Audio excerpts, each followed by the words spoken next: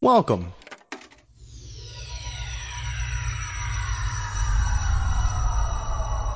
to Arcade Audio.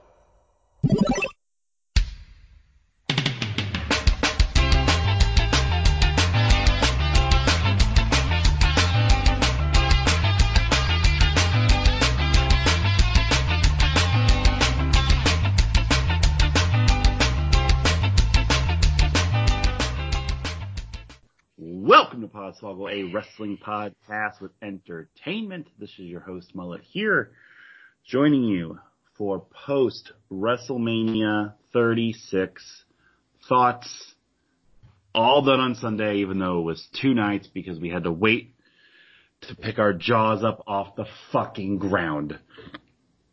Over Skype, I have 4 of the members of the Swoggle Squad joining me. Of course, Augie is not here. Augie didn't know WrestleMania was happening. And we'll start in Nashville, Tennessee with Michael Whitten. 2 updates. First, I'm about 4 beers in, so I'm feeling very nice. 2, I got a fucking dog. All right. What? Yeah, we're fostering a dog now. His name's Scooby. I had to buy a cage for him today. It was $80. It was fucking expensive. Let's go. Ask everybody else how they're doing. Was there a number before or after that 4 for the beers? You're not telling us? You be the judge. Okay. In Chicago is Spencer? Boy, I remember when my parents first adopted me, and boy, I can tell you my cage was a lot more expensive than $80.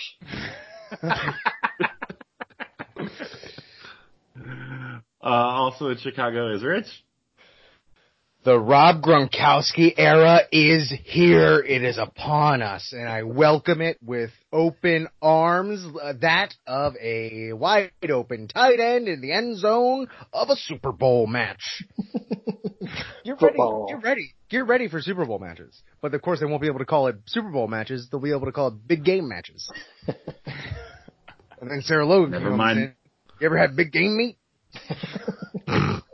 Boy, Never mind that shit. Stream of consciousness fucking podcaster over here. Yeah, really. Just fucking John Carroll. Professional. Never mind that shit. Here comes Gronk. Just waiting for the Botchamania intros already instead of Mongo. And speaking of the big game, in New York is Tope. Oh, I thought you were going to go with speaking of big game meat. Fuck you. I thought you were going to say, speaking of more expensive than $80. No, I always go based on the last person. And Tope's never paid for sex a day in his life. Tope, how you doing? Doing good. I'm really glad we'll get to it. A certain wrestler made up all his WrestleMania time tonight. The 9 that he's missed. Sure did. Sure did. We have a new Paul Levesque. All right, so we're here to talk. It's been a couple of years. Well, last year we did it immediately after WrestleMania. 5 of us were in the same room together. We were basically unconscious. We were so tired, so worn down. And then the previous couple of years, we hadn't done post-Mania thoughts because we waited till, the post-Raw and SmackDown. Now, those are already in the bank. Who knows what those are going to look like? So we decided to take the opportunity, again, as we are in our 10th year of Podswoggle, to go back from the start and do what we did on Podswoggle 2. As soon as WrestleMania is over, we get on the horn, we record our thoughts about it, and go match by match and recap it. And it'll be a little shorter and sweeter, I think, than usual. Well, I mean, we have 16 matches to go through, and I know we have a lot to talk about, but we also have to go through everything else that happened on the weekend, what physical ailments we went through as we put our body through copious amounts of food and checkers and pie and beer and everything else. So just Mania here, but we'll start, as always, with general thoughts, what everyone kind of on the whole thought of WrestleMania. We'll go in order from people. We'll go in pick'em order. Your winner of WrestleMania 36 pick'ems, this disgusts me to say this, is Tope for the 7th time in 10 years. Tope, what do you think of Mr. WrestleMania, baby! Eat it! You fucking asshole. I'm really trying to work out that catchphrase now. Eat it. You didn't call us dance machines, so that's fine. right, Weird Al. I think it's a classic case of back against the wall and still come out with an entertaining show. It's like no one had any expectations. Everyone thought it was going to be a train wreck, and I was entertained both nights. I thought it was a really good show. Yeah, I will go next as I finished second in Pick'ems, What? which means, yes, I finished second in Pick'ems. Tope had 95 points. I finished with 88 points, which means that we will be 1 and 2 in that order on the season, which means I came second to Tope again. Fantastic. Yeah, this is such a different energy and vibe to WrestleMania that I dig and I like, and I can totally get on board for. It's much more creative. You have much more opportunity to kind of hide your negatives and fluff what needs to be fluffed to make it a more thorough and entertaining show. So I dug the shit out of it. There's a couple things I didn't agree with, and I could go without, and we'll get to those. But the highs were high, and I mean that in every definition known to man for all three of them. Third place with 78 points. Yeah, today was a weird day. Rich finished third in Pick'ems with 78 points. Rich, Mania thoughts? Mania thoughts. Boy, it was very creative. What a backhand compliment. It easily could have just been an absolute shit show, and I feel like that's what, that's what we were expecting a percentage of it to be, is just a fucking shit show.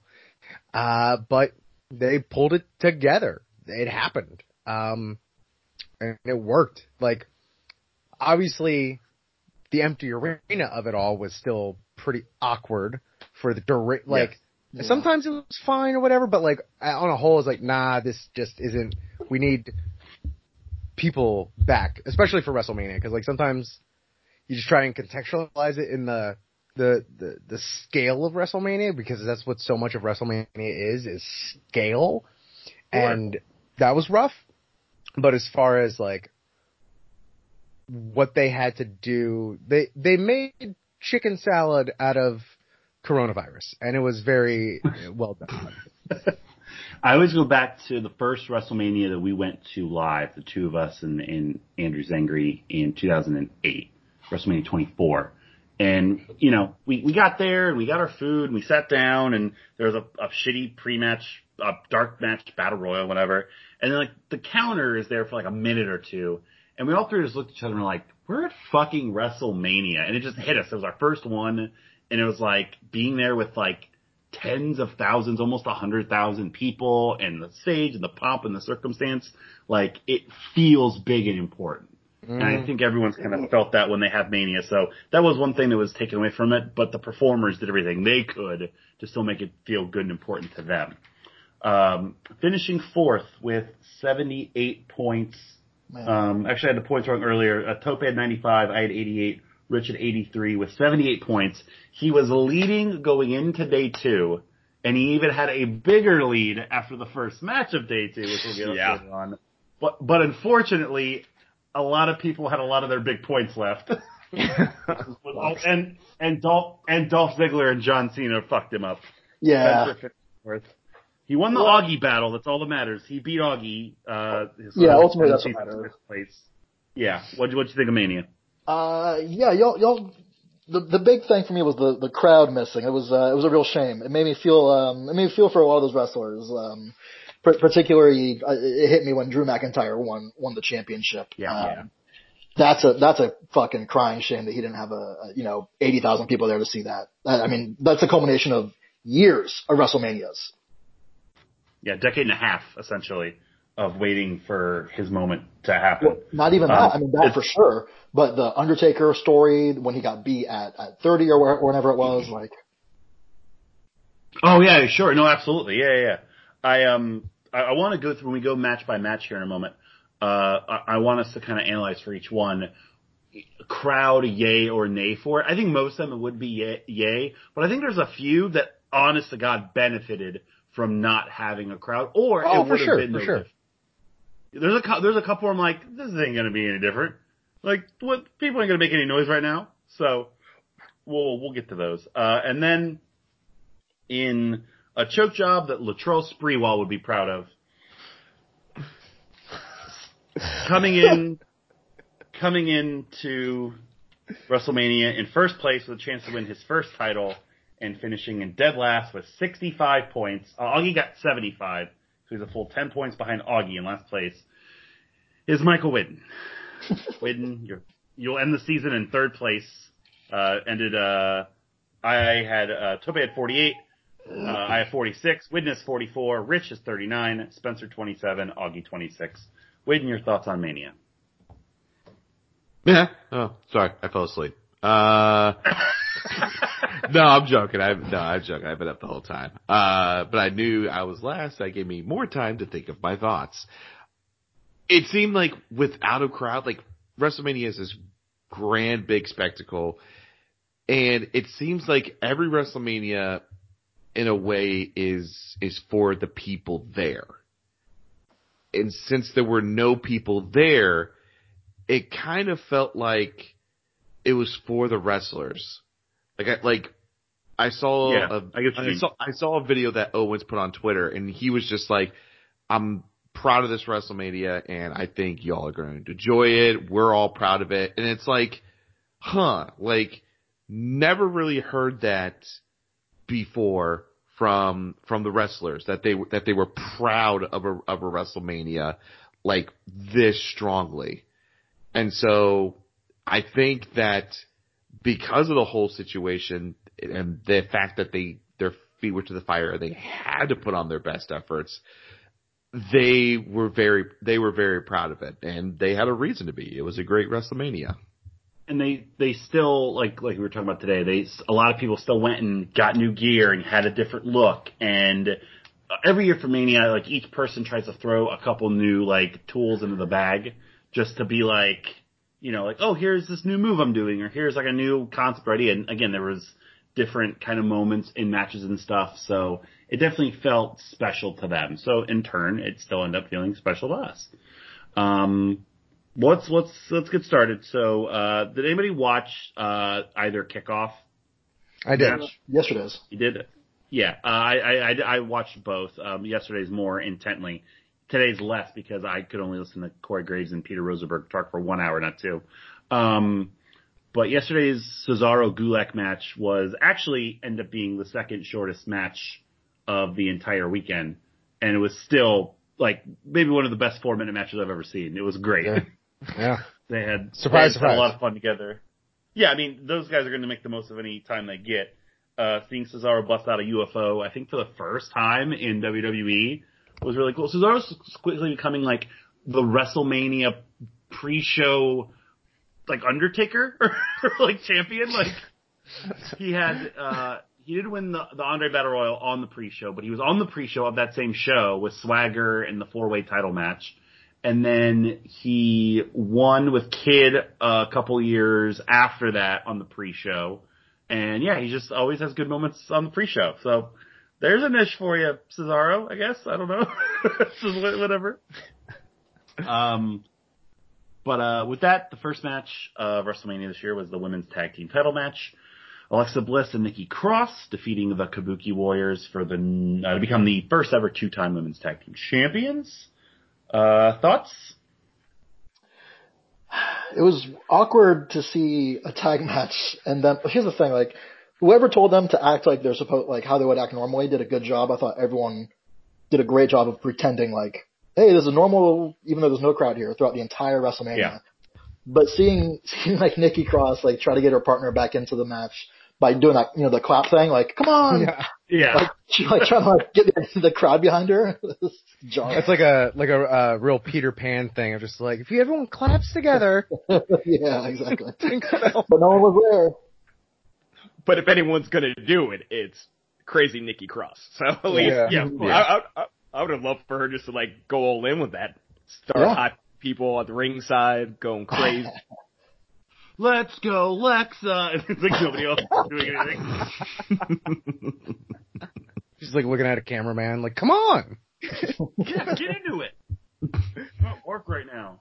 Yeah, it was another interesting theme I had here is with it now being 2 nights and it now being no audience and it being a pretty hard 3 hours out on night 1, 3.5 hours out for night 2.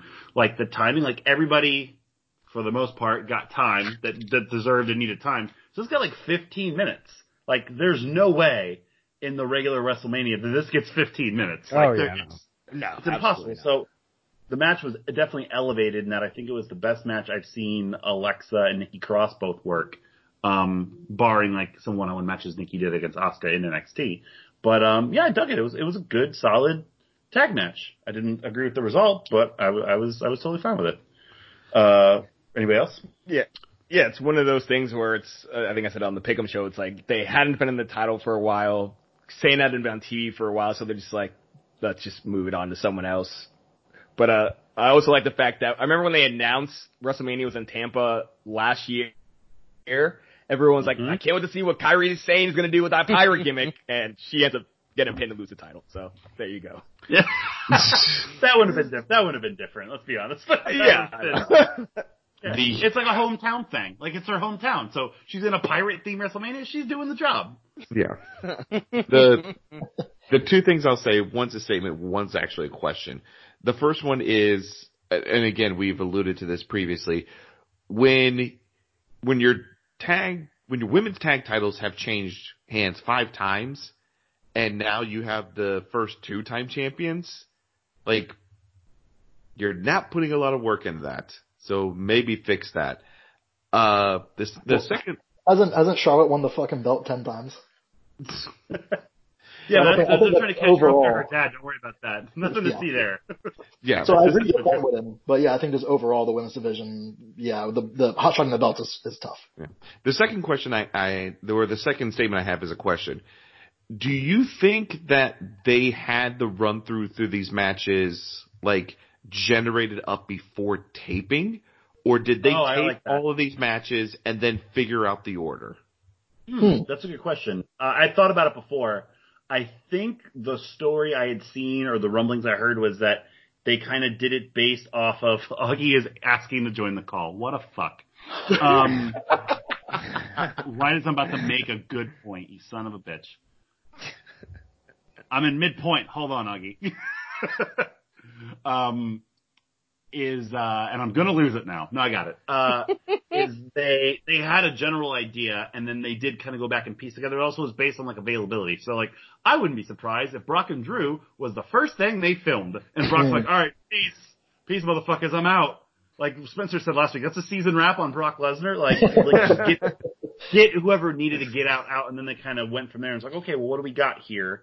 Like I don't think that the Boneyard match was scheduled to main event night 1, but when they got the hard copy of it back, they're like, ain't nothing following this. Put that on last. You know what I mean? Yeah. So that probably was what it was. And I think that was a good match to kick off, the women's tag title getting 15 minutes and getting good solid time and a nice babyface moment. That's probably what they did. So it was a good question. Augie, congratulations on your 5th place performance in WrestleMania Pick'ems. You're welcome. Yep. I mean, thank you. Yeah. We are going over general, you finished last for the season as well, so it's good to know that some things never change. You did not watch WrestleMania yesterday. I know that for a fact, correct? Correct. Okay. Did you watch today? It's weird. No, honestly, it's not. It's not weird. So it's not on your end, and it's not on WrestleMania's end for what we're going to talk about later. So go ahead. No, so I knew we might possibly record tonight, so I was like, I should look up at least some of the highlights from last night, and then I'll see what happens tonight after it ends. And I looked up WrestleMania 36 highlights, and just started watching, and then like halfway through I realized that it was tonight's, up until, I think I saw up until Edge won. Only you would get so confused and lost on a 2-night WrestleMania. Yep. So I didn't see any of last night at all. I saw highlights of tonight up until the Edge match. All right, well, we're going to catch you up right now. We've gone through the first match of night one. Any other thoughts on the women's tag title match before we move on? Nope, none for me. I would say this match was probably better. I know, Augie. I think this match was probably better off without the crowd, kind of to Spencer's point a moment ago. I think this would have unfortunately suffered in front of a crowd because we got less time and it would just have been a calm down match from something else. So I think this was a thumbs up in terms of it not being in front of an audience. Next, this will be a fun one. Elias defeating King Corbin in 9 minutes. I don't know why I said already. I don't know why I said it was going to be. I don't know why I said it was going to be a fun one. I just lied to everybody. Nobody wants to start, so somebody fall on the sword. They should have just killed Elias. Have the balls to kill a character off. Yeah. Well, they did. They did. Well, later. Jump the gun. We don't know that yet. Well, they can't kill 3 people off at WrestleMania. I mean, If you're gonna do it, you do it at WrestleMania. Yeah. Yeah, we're gonna get to all of it, but one is probably dead, one is stuck in a void, and then they should have killed Elias.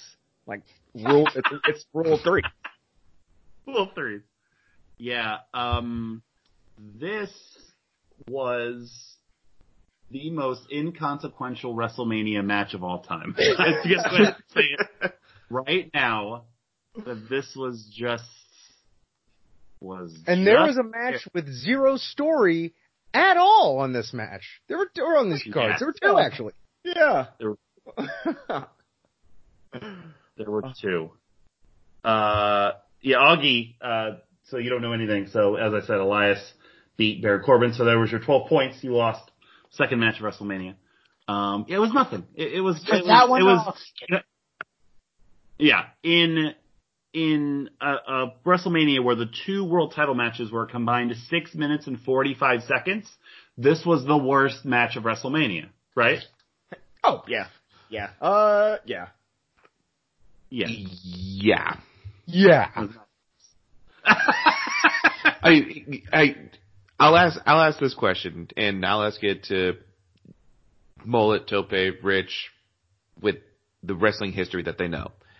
What matches can you remember in which it's a heel versus a babyface, and the heel tries to resort to underhanded tactics to get the win, so the babyface then tries the same underhand tactics and gets the win?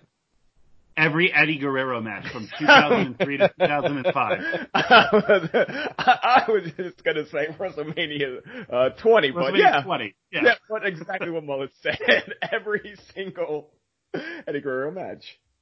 Yeah, and also it has happened a lot where you have like those rebel baby faces that pull the tights like Elias did. We've spent too much time talking about this. We will move on. True. A shocking third place on the card, the Raw Women's Championship match. Becky Lynch versus Shayna Baszler. Becky retaining. Yeah. Oh, I forgot to ask the question if that Elias Corbin match was better off without a crowd. No, I didn't. It was exactly the same. Yeah. So this one was short, about 8.5 minutes. I think this is a prototypical answer to your question you just posed, Widden, about did they have a match card order in mind earlier? Because I think this was almost definitely going to be a main event of one of the 2 nights. And they're like, never mind. Yeah. It wasn't bad, I don't think. I think it was definitively the first match in whatever they're going to do. And they didn't want to go full board with everything. Exactly, and I feel like it would have been easy to just have Shayna walk in there, choke out Becky, give her the title, but it's like they put too much in Becky. Let her win. Let Shayna still be the one that takes the title off of her, but I mean, hell, even now you got Bianca Belair up, so who knows? You got more people who can come up. Sure. Spencer, Rich? Sorry, I got distracted. I was watching my girlfriend's cat. Be nice to the other girlfriend's cat. We're talking about Baszler and Charlotte. Are you a polygamist now? Your other girlfriend's cat? What is happening? Fuck, my cover's blown. English is hard. Yeah, Becky Baszler. I don't. Becky. Fuck. God, not Charlotte. Jesus Christ. Can we just talk about a Charlotte match instead? I think the best case scenario in terms of in-ring work for them, I think they could have a better match, but I don't know. I honestly don't. Yeah, I watched that match and like as soon as the match got done with, the first thing I thought was like there was a disconnect there between the two of them. Just things weren't hitting as well as I feel like they could have. It's still a good match. Also the whole thing of Baszler putting the clutch on somebody and then somebody like back rolling over to get the pin. That's not what the third time we've seen something like that. Yeah, that's what I was going to bring up. I felt like the ending of the match. We've seen it before. That's how she lost the title to Kairi Sane. And then in the rematch, Kairi Sane tried to pull that shit again, and Shayna Baszler was ready for it. So even if you do want to say like, oh well, Becky must have like watched tape on Shayna Baszler, or like to try and justify that, Shayna Baszler would then logically would have been ready for that. Yeah, I don't know, man. And also like just again, crowd versus no crowd. I feel like Becky's someone that like thrives off a crowd and stuff like that. So she was also not helped by that. Yeah, that was, I mean, and we all know, and we've all said it, like Shayna doesn't exactly have the most exciting matches, so I'm kind of happy that the match length was shorter, but yeah, it was definitely still trying to like ease us in to what was happening, It's another match I don't know if it would have benefited from a crowd. I felt the crowd would have been kind of restless during this style of match with Shayna in general as usual, but then also I think on a live WrestleMania they would have gotten a lot more time. Maybe not as much because they would have had to take forever to get Becky's fucking semi in and out of the goddamn arena. Yeah, but that would have been something better. Like, it seems so silly just to like watch her drive it from, parking lot A1 to parking lot B3. Yeah. Well, and they showed it on 2 previous Raws. Really? Raw. Yes, that's why I made the comment. That's why I made the tweet. It was like, God damn it, we're getting our money's worth on this fucking semi-truck. Like, originally, it was only going to be a Mania thing. It was going to be like a big, probably like video shot, like angle of her like coming into the building, so it would have been a lot more production value. When that goes out the window, they're like, just have her show up every week with it. So you guys are like, whoa, cool truck. And I'm like, yeah, I've seen it. It's going to be at Access next year. Cool. Yeah, that's why it's beneficial to not watch, you idiot. Yeah, you're the idiot. I know. So Augie, for keeping track, that is your 13 and 12 pointer gone already. Yeah, rough night. Yeah, so you can see, hey, you still didn't get last. You're having a rough night. Feel these nipples. You and Win were 0 for 3 to start. And you guys finally picked up your first one here with. And I picked up my first. Oh no, I've lost the first match as well. Sami Zayn successfully defending the Intercontinental Championship against Daniel Bryan, 9 minutes and 20 seconds. Yeah, it really sucks that they're either not gonna let Sami Zayn wrestle anymore, or Sami Zayn is really, really hurt and can't really wrestle anymore. Yeah. I don't know which one is the answer. And I don't like either one of them. You mean the guy that dislocated his shoulder climbing the steps? Well, he's had multiple shoulder injuries and whatnot. Yeah, shocking. As I mentioned in our little group, if he turns into basically a really cheap late 80s heel that just gets heel on the floor for 10 or 15 minutes before he finally gets his ass handed to him and then backs in a win, that could be a nice little niche for him for a couple years. But Yeah. It's just sad that that's the success that he's going to get at this point when he should have gotten it 5 years ago. He was one of the best wrestlers on the planet. Yeah, it also So sucks. I'd like to say, I was just going to say, if Shinsuke is second fiddle in this Artist Collective to a guy who isn't going to wrestle for 15 minutes, that's just, boy, that sucks. Well, same thing for Cesaro. Yeah, I mean, you're right. Yeah, it was really sad on SmackDown watching Daniel Bryan and Shinsuke Nakamura wrestle a one-on-one match for the first time in front of no people. Yeah. And they were just, and they were just like, oh man, this should have been like the world title match last year, you know? But, I'd like to give Tope kudos. I think he nailed exactly what we're going to get out of Daniel Bryan for the next however long we have him, is that he just wants to work with some cool dudes and help them out as best he can. He doesn't, cause sure there was interference, but it was really just Gulak and the Collective hitting each other back and forth. It's a pretty close to a clean ass win for Sammy at WrestleMania over Daniel Bryan. Very much. So, but yeah, even then, even with all that said, with, Sammy kind of wrestling that style and everything, I still found it to be very entertaining and again, a benefit of the way they came up, wrestling in those kind of environments where there aren't many people. The last time those two locked up, me and Mullet and Augie were there, and there were only 75 more people there, 150 more people there. Probably a couple of hundred. They also worked an 8-minute hug spot to start the match. Yeah. So, a little different. You remember that, Augie? Remember the first wrestling show? Remember when you slept on Rich and I's couch and our third friend couldn't go to this wrestling show? We're like, hey, get up, put some pants on. You're going to a wrestling show with us. Nope. Of course. The weekend of purple pants. We went to Orlando. Girl. Yes. That girl at the bar. You got to put it in terms he remembers, Mo. Yes. You got to remember the show. Secret spy phrases that just unlock whatever memory it is. Exactly. Yeah, that's fucking insurance thing. I can tell that girl in the bar story now. It's a very funny story. Nothing happened. It just was very funny. But I won't. That's just real still for us. Fuck them, that's why. Hey, anything else on this? I mean, I think would have benefited. I don't think it would have changed for the live crowd because I think they would have worked exactly the same match, same amount of time. I think it basically would have been roughly the same for this. Yeah, it's a match with 5 people, and Drew Gulak's the worst worker. That says all you need to know about how much talent's in that match.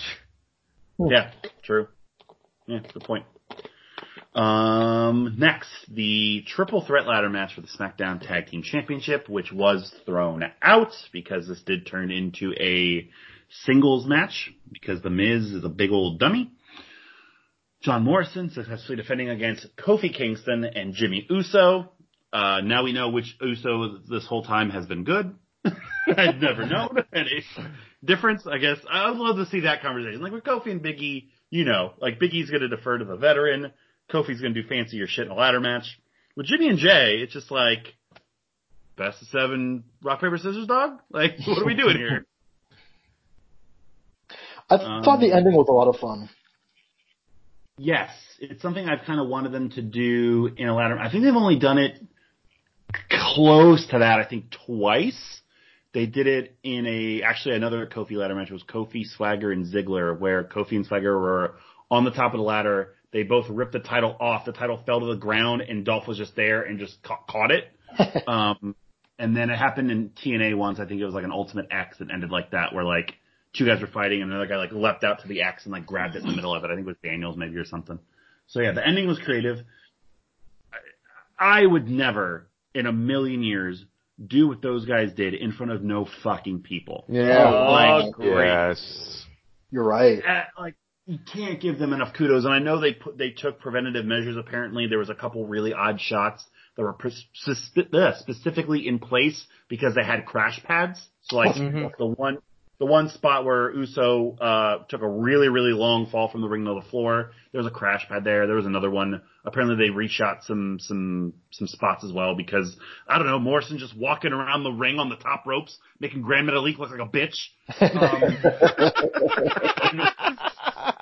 And all their like ladder bridges and spots and whatnot happening that, yeah, might as well take the opportunity to spruce it up and cut it up a little bit.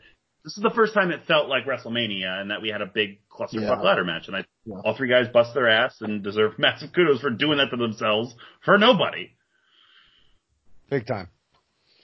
Yeah. I think this match was the only match except for Boneyard and Firefly Funhouse in which like I put my hands on my head, was like, oh my god, especially during Morrison's parkour like swanton off of the post. Yeah. Like that shit popped me out of my seat. It was a really good moment for Morrison because his first Mania back, this was his last Mania since he was a dickhead to Trish Stratus and Snooki. God, that's a sentence. That was a fucking sentence. But, he's worked really hard over the past 10 years and he got a spotlight moment. The Miz and Big E would have bogged this match down, really, to be honest. Right. I mean, he would have some good spots. The Miz always almost kills himself in ladder matches because he's so fucking stiff and awkward looking. But yeah, the right result happened. Augie, your boy, got a big win at WrestleMania. Yeah, right after he got buried at the Rumble, but okay, cool. He's a champion. He won at WrestleMania. The guy that buried him didn't. I mean, I can't complain because also Elias beat Corbin before, so overall, like, wrestling-wise, it was a good night. Picks-wise, yes. Not so much. Morrison probably made an eighth of what Brock Lesnar made at this Mania, but don't worry about it. Anything else on the ladder match? Moving right along. We're all just trying to get to two matches. I know. Yeah. We gotta do this for semantics. Come on, you know. Well, this one we can spend a little bit of time on because this was very, very good. Kevin Owens defeats Seth Rollins twice. He beats Seth Rollins by disqualification, calls him a bitch. This was the cursiest WrestleMania of all time, which I can very much appreciate. Yeah. Excuse me. Oh, fucking shit, bitch, fuck ass, yeah, it was. Challenges Rollins to a no DQ match, turns around, beats him right again. About 17 minutes. Thoughts? I'll go ahead and go first. I thought this was super entertaining. Definitely gave us a great moment for night one, just from like a traditional wrestling standpoint. Yes. And I'll tell you right now, this isn't something that happens at WrestleManias often, and when it is, like, we definitely raise it up. But this was, and you know what? I think it's appropriate that the sponsor this year was Snickers because this match satisfied.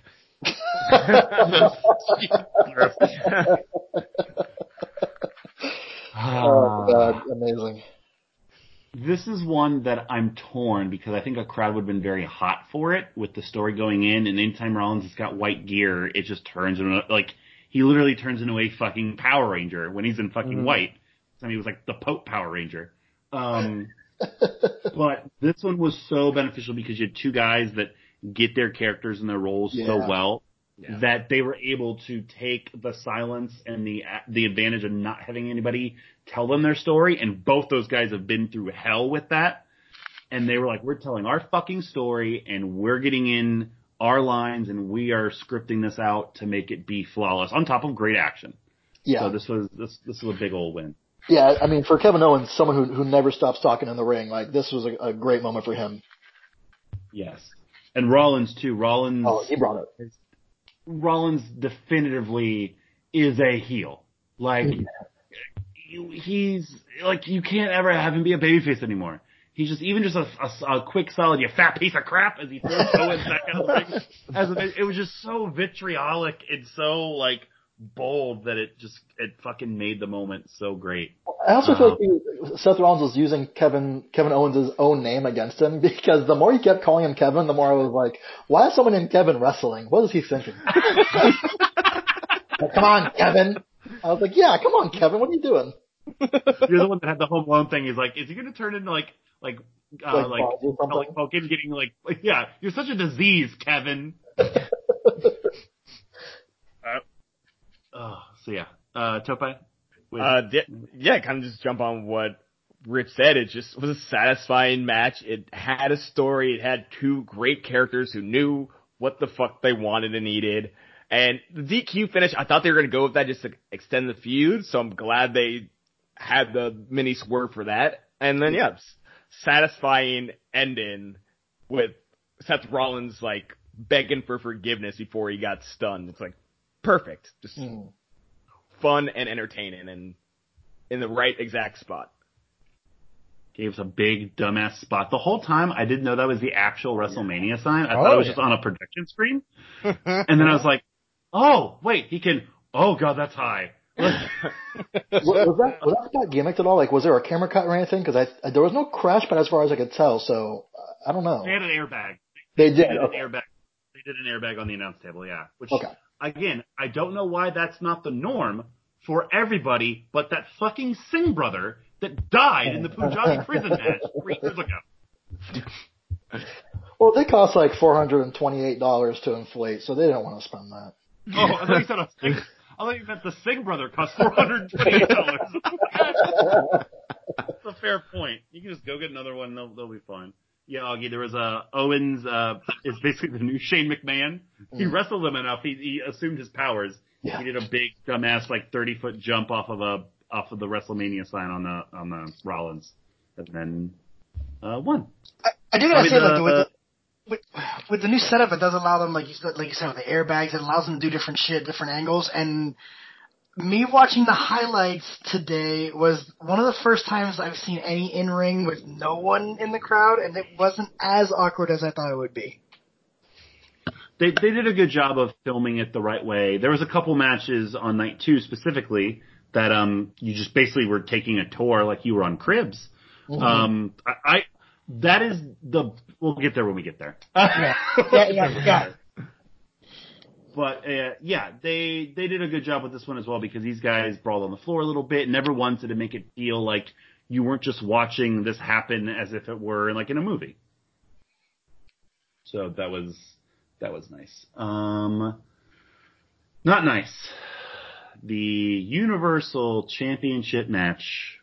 Braun Strowman defeats Goldberg in a solid 2 minutes and 10 seconds. I have a specific request because Augie did not watch this match. Hey, retrospective Rich, could you summarize for Augie what this match was? Gladly. So Braun Strowman, he's taking the place of Roman Reigns in this match. Because Roman Reigns shouldn't be in the building for this in these times.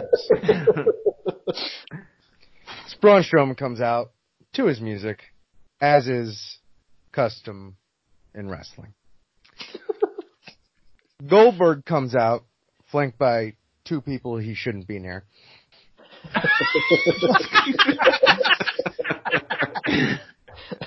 What does he come out of?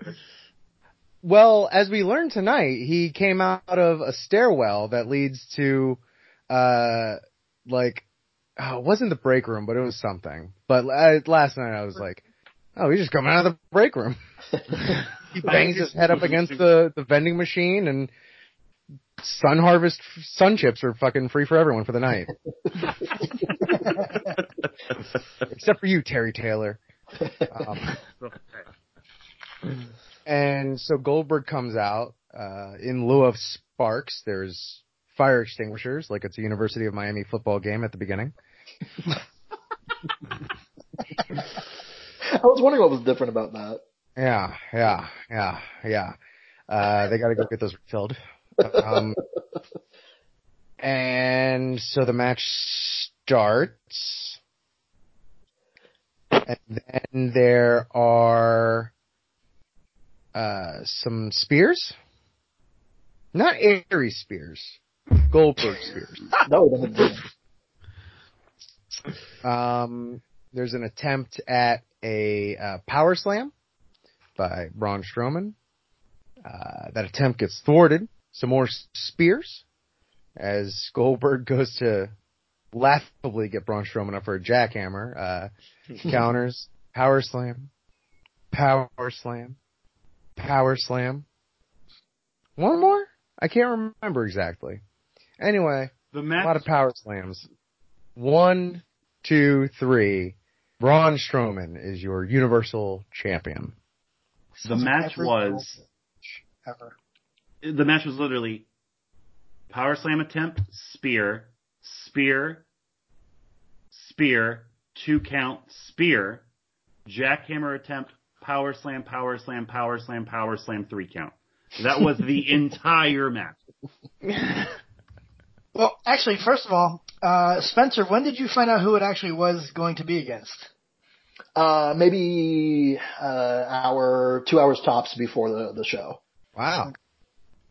They had finally announced it on Friday during SmackDown. Oh, Yeah, okay. but Yeah, it was like whenever Mo put out the run order, basically. And by announced it, literally just announced it. No context. They just said, and of course, Goldberg is against Braun Strowman, like we've always said. So when I made my pick, saying that there's no way they're going to put this shit on Braun Strowman, which it looked like they weren't for a while. Like, for whatever reason, there's no like logic around it or anything, but just like in my body and soul, because this is WrestleMania, because this is like the end of so many things, and I know that they have Monday Night Raw already taped, it felt like everything would go back to normal after WrestleMania, and there was they were gonna put Braun Strowman out there in front of a crowd as the Universal Champion. But they don't have to do that. They don't have to do that for some time. Mm-hmm. So yeah, sure. Trot him out there in front of nobody as your Universal Champion, because it doesn't matter, because there's no crowd to tell you yay or nay. Yeah, that's our brains are doing some weird things to us right now. That's what I'm gathering from this one match. It does make me wonder. You bring up a good point, Rich. Like, will having no crowd allow the story writers to breathe a little bit more, like without Vince changing things around on the whims of the crowd? I feel like off of these last 2 nights, like we've kind of seen that. Yeah. Huh. Yeah, I think it just boils down to the fact that no matter what, Bill Goldberg can't do this. No. And Yeah, you too, could have obviously. you could have put him against anybody, and it's like, look, thanks, Bill, but we just can't run with this anymore. I mean, I think we all know where this is. Between having that information now and, fucking a month or 2 ago, like, they still do that shit, but, yeah. I literally, every time I see him walk to the ring, I worry for him. Just, he looks crazy. Yeah. It was set up to have somebody put on a pedestal and get whatever rub is left over beating Goldberg. He's lost 3 times, which he only lost 5 times, I think, ever in WCW, barely. And half of those were horseshit. To Roman, it was basically delaying what is still going to happen for a year. It was going to be, and then Roman beats Goldberg, and then you do Roman and Feud. Well, now you have Braun, and then Feud can either beat Braun or you go straight to Braun and Roman. Like, there's nothing else there. It's just using the mystique and the aura of Goldberg and whatever stupid ass television rating he popped for sitting in a room challenging Bray Wyatt at WrestleMania. So, despite what Braun has done over the past couple weeks, kind of being a bit of a shithead to indie wrestling and just a dumb redneck, this was 2 years too late for him. He has worked his individual ass off. And you can already tell a huge difference between him now and him 2 or 3 years ago in terms of his mobility and what he's done. He's really put his body on the line over the past couple years to get himself over and deserves a world title run. So I'm glad at least he can say that it happens. He is officially now the Big Show. Yes. Oh. Which means I look I can't forward wait for the Braun Strowman show. God, you took it. You took it from my lips. You took it from my lips. Everything passed my lips. Right now. Put my hammer on for that. I'm just getting hyped for what we're about to talk about. Anything else on Braun Strowman and Goldberg? The one question I have about all this is, Wynn's just full of questions tonight. well, because Should ask these before you did your picks. because all of y'all are making wonderful points and counterpoints. I'm just in providing, questions, things for us to think about. This beer's starting to wear off a little bit, so the question I have is that obviously they knew that it doesn't matter if it was going to be Roman, doesn't matter if it was going to be Braun. This was the type of match that it was probably going to be. It may have been a little bit longer if it was Roman, but it was still going to be about this match. Was the decision for Goldberg to go over on Bray, Super Showdown, win the title, was the decision made at that point to try to garner more fans for Mania and to put Bray with Cena for more buys? Like, what? I don't think that was the thought. I think it was twofold. I think the mainstream audience is going to recognize Goldberg versus Roman Reigns more than they are going to be Roman Reigns and The Fiend. I get that aspect for it. I also think that the original plans were rumored that Goldberg was just not going to be on the show, and they were going to have Roman and Fiend, and they were going to have Cena versus Elias for no reason whatsoever. That was the plans for Cena. And Elias is actually still doing really well as a babyface. It made no sense to turn him. So instead of that, the one good thing we got out of that was the natural WrestleMania match for The Fiend was Cena. Because from the very beginning of The Fiend's whole thing is reenacting or getting the revenge that is due to him on all of his past failures. And there is no bigger one than John Cena. So that part of it worked out fine. It ultimately sucks the way it had to happen with Goldberg, but I've already forgotten about that really after what we saw tonight. Mm-hmm. So I think that was the mindset behind it. Was they really had done Cena a disservice over the past couple years of just he's like on Mount Rushmore. Like no one was a top guy longer than him, and he's given back a lot, and he still gave back a lot.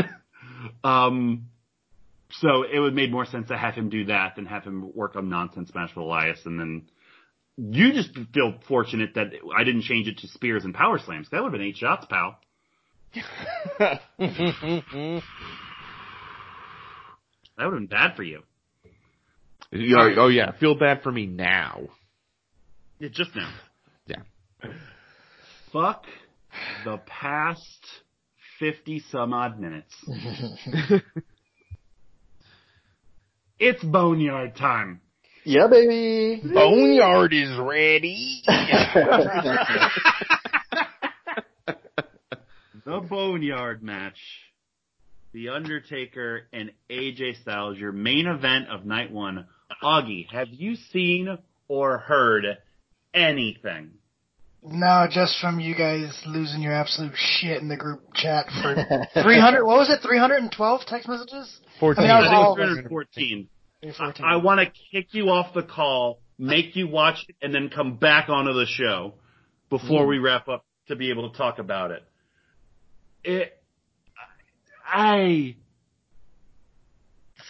Does someone else have words?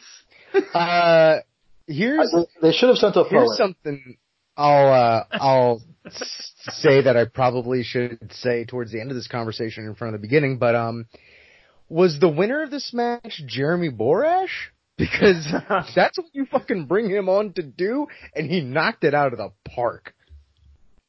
I know there were plenty of other people involved in that, but that isn't as good as it is unless you have somebody with as much experience at doing exactly that thing doing it. And he fucking crushed it.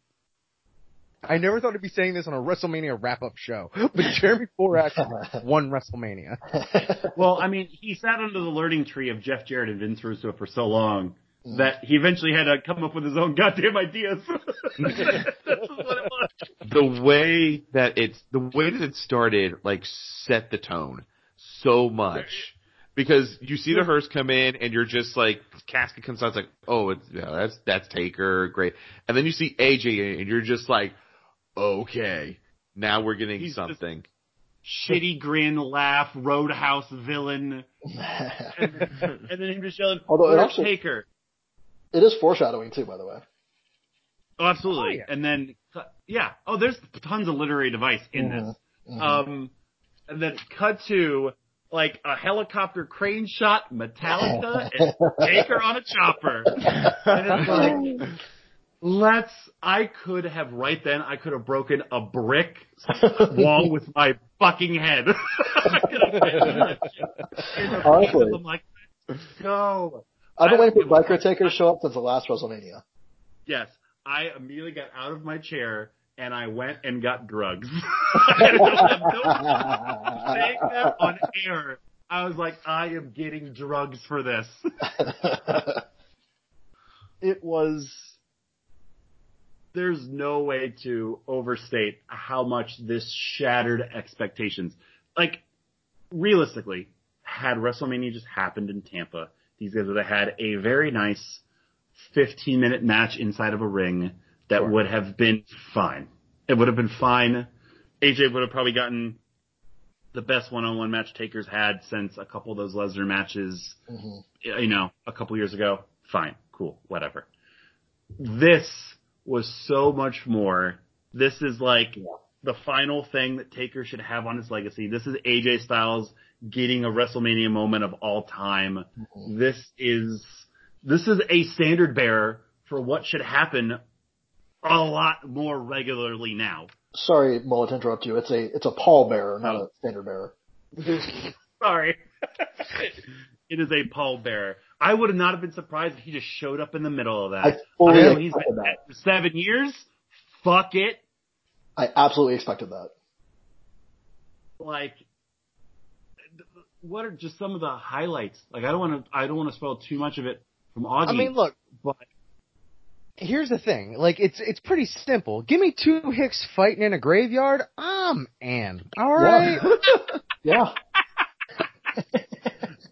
Honestly, if you want to have Undertaker wrestle more matches and just have them be these pre-taped type matches, like these cinematic matches, I would watch Taker fight a whole bunch more. Yeah, you can have Undertaker for 10 more years. Yeah, because then you can hide his weaknesses and it just turns into those really random like lucha movies they've done forever. Like like it's like a Blue Demon or El Santo movies. You just get Undertaker movies now. There was no actual wrestling, it's just punches and props and stuff. It was just a buried alive match, as it turns out. They just didn't want to call it a buried alive match, so you had to bury your opponent, which was a fun little discourse between us. It's like them just like, oh, I thought you had to have a 3-foot bone, or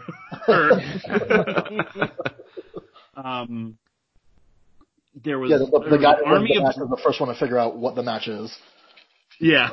Then they just get into politics, and they're just becoming friends because those two would just agree on everything in the world of politics. As evident by the Undertaker's "Don't Tread on Me" hat during the documentary after Part 2 of WrestleMania that night. And thin blue line Texas shirt. Man, blue lives do matter. Yeah, they do. But fucking the OC had an army of druids that magically appeared out of a shed. Carl Anderson is dead. Sure, they buried AJ Styles under a pound of dirt. The Undertaker lit that roof on fire that Carl Anderson was tombstoned on. Gallows is fine. Gallows was thrown off of the roof. Anderson was still on that roof. He's gone. Someone has to go take care of his hot Asian wife and kids. His wife is Asian. His wife is Asian and hot. His kids aren't hot. Thank you. Thanks for the clarification. What's so good is when you are able to discern like the wrestler from the person.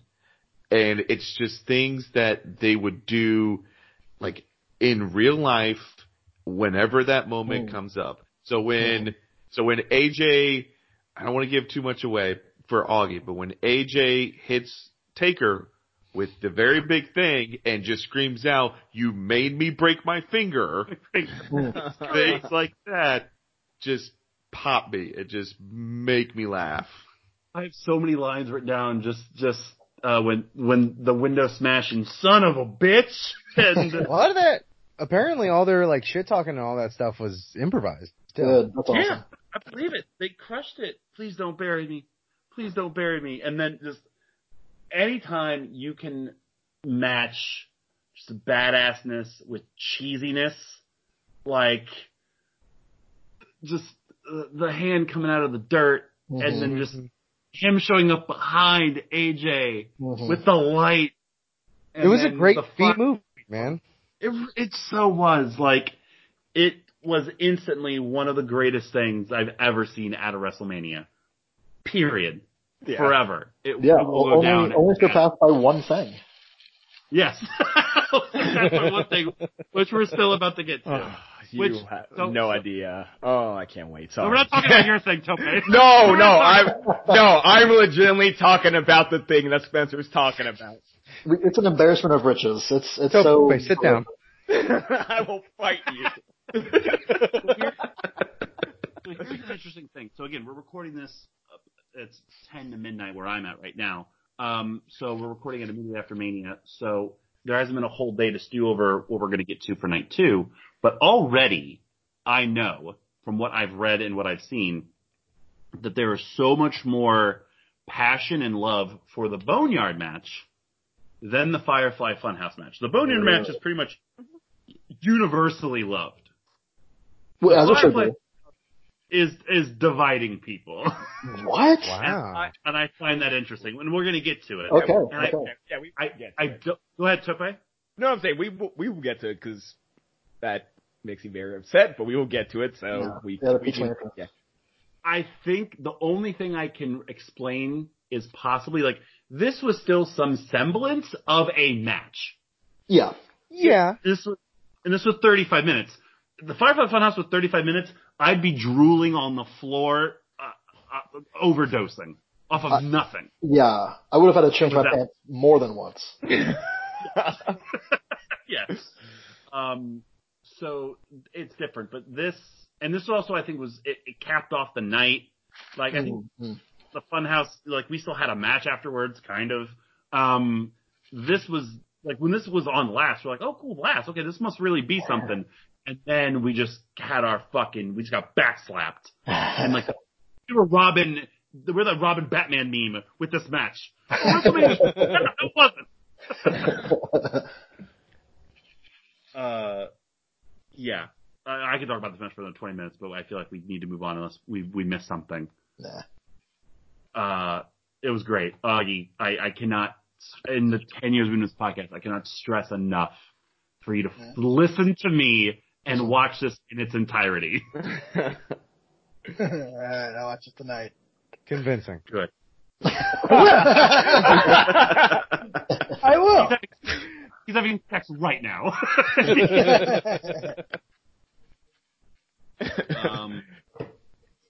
So night 1 in the books. Night 2, I ain't gonna talk about Liv Morgan versus Natalya. I barely watched it. I was eating dinner. I forgot about it, to be honest. Liv Morgan's cool. For one-on-one matches like Dolph did. Good for her. The first match of night 2 was the NXT Women's Championship. Charlotte Flair defeating Rhea Ripley by submission in almost 21 minutes. The second longest match that took place in the arena. The Boneyard match was the second longest match of all WrestleMania, so it was the third longest match technically. Thoughts? Who was Spencer, I'll let you start as you were the one person that cursed us and picked Charlotte. Yeah, this went exactly how I expected it to. I never had any doubt in my mind that Charlotte was going to win. Really pretty obvious, honestly, if you ask me. You don't really need to be a psychic, but no, I had no idea what was happening. This was I'm gonna watch my words here. I'm just gonna say a real delightful match in every way. It's just a great match. I respect it so very much. Loved it. It's fantastic. You did nail basically exactly the reasoning behind what happened. You were 100% right, is that their mindset is you put Charlotte on NXT and now she's got fresh matchups and an already stacked division gets, pardon a double entendre, more stacked. Yeah, I'm down. I'm a little lost for words. I'm more of a visual guy. But I hope Rhea Ripley gets to do something cool now because she's great. Yeah, this was a fantastic match. Just the wrong result to me. Go ahead, Tope, or whoever was about to start talking. Yeah, that was, I mean, it's exactly what I was afraid of, and why I picked Ripley is because I'd hoped, because this is kind of like a year where you can take some chances and actually do some things you wouldn't normally do, and you can actually put over someone who's like super young like that, against someone who it would count a lot for. But now I just got a bad feeling about Rhea Ripley becoming the one that's just like, she's got a long road ahead of her. Like, you know, she doesn't have to have it all now. Like, we don't have to turn her into a megastar now when we can later, but later isn't fucking guaranteed, as we're finding out. So yeah, you're right. This would have been a really cool opportunity to make like a new super hot, superstar. Like, imagine Rhea Ripley coming in, beating Charlotte, like, and not out of nowhere. Like, she's proven herself in NXT. Like, it would have been really cool. Well, she'd been so protected over the past 4 or 5 months, and that Survivor Series weekend was all about making her. She won a 4-on-2 War Games and then won it for NXT the next night, and then she taps out Shayna, or she pins Shayna, and has that amazing moment surviving the clutch and everything. But she was basically being put over like this, not monster, but this new unstoppable babyface badass. Mm-hmm. And the only thing I can think of is, like, does she get called up to the main roster now too, and her and Charlotte like switch spots for a little bit? But then, like, where do you even, does she just go and just steamroll Bayley and then she wrestles nobody on SmackDown? Like, I was looking forward to her versus Io, looking forward to her versus Dakota Kai. I was looking forward to her, not against Chelsea Green. I was looking forward to her, against whoever else that was still lined up for her being like a solid champion in that esteemed NXT women's title lineage, as Tope's talked about, that I think it's muddled a little bit. Yeah. Also, it's one of the things where if you keep her on NXT, she can wrestle someone in the next takeover, and then you do what now would be a rubber match, because Rhea did pin Charlotte in that triple threat match that they had on SmackDown like months ago. And that was always my biggest favorite pick in that match. Same reason for the Becky Shayna match, because obviously Shayna, did she tap out, or did she choke out Becky when they fought a Survivor Series? No, she tapped out Bayley. Oh, she tapped out Bayley. Yeah. See, didn't even know that. So yeah, I don't know. I mean, do you put her on Raw and have her go against Becky? Like, I don't know what you do. I hope she gets it back, but I just hope they just have a plan. That's interesting, because they do have a knack of casting people in basically exactly the opposite of what they've been doing in NXT, which it already looks like they're going to do with Bianca Belair. She's going to come up as like a babyface just hanging out with her husband in the Street Profits. So like they would call Rhea up and be the heel that wasn't working in NXT UK when she's obviously working as a babyface right now in NXT. So let's hope that doesn't happen. Did you catch any of that? Again, I caught the highlights. Spencer would probably know. Rhea Ripley's tights, were those modeled after Vegeta? Yes, I think they were. Okay, check. Again, that was another multi-layered question. It was picking up your previous comments plus just the anime knowledge was the real basis of it. Anybody else on this one? Perfect match to start night 2. That was the best selection. Also, really good job having the way the match started was Charlotte getting over, getting a little braggadocious. Then Rhea comes back, hits Riptide, almost a 3 count, and now we're starting to get into this match. Yeah. So really good start to it. My other problem with the ending was that I would have preferred she got pinned. I don't know why the fuck she had to tap. Especially because it was established against Shayna, like she was in that clutch for like 5 fucking minutes. And then it's the same thing with Asuka. As soon as that high arching figure 8 happens, like it's almost as protected at this point as fucking End of Days and Black Mass. In that, like, it's done if that happens. As soon as it happens, like, it's fucking over. I know it is. So, but don't diminish the work of both ladies. They did a great job. Big, sweaty women slapping women meat. More of it. Jeez. Next, Aleister Black versus Bobby Lashley. Aleister Black gets the expected W in about 7 minutes. We referenced it a little bit earlier with Elias and Corbin, and that this match had no backstory whatsoever and was more memorable and better than that match. 100%. Oh, without a doubt. Anything outstanding. Like, again, this will be forgotten tomorrow, but, Lashley had a couple good spots. I'll still remember the finish to that match, Yeah. It was good For sure. Good finish. Yeah. I love that they're already teasing breaking up Lana and Lashley. They'll probably be broken up literally the next time we see them on TV. They could have, like, Lana start cucking Lashley, and then it ends up that it's with Rusev. Fuck it, a never ending. Yeah. It's just them pooping back and forth forever in the storyline. Yeah. I'm for it. I'm so for it. I really wish that Aleister Black wasn't in that tag match last year with Ricochet, so Aleister Black could be undefeated at WrestleMania. That'd be a cool little thing. The only people in single, sure. Only people that are currently undefeated at WrestleMania after this weekend, Nikki Cross, Elias, because this is his first singles match at WrestleMania. Let me scroll through real quick. I believe technically Braun Strowman is still undefeated because the one battle royal he was in was on the pre-show, so that doesn't technically count. Like how Edge had never been pinned before Taker, so I guess you can go with that. Yeah. Otis is now 1-0. The Street Profits are 1-0. And that's it. So those are our candidates for new streaks, guys. Can't wait for the streak of Otis.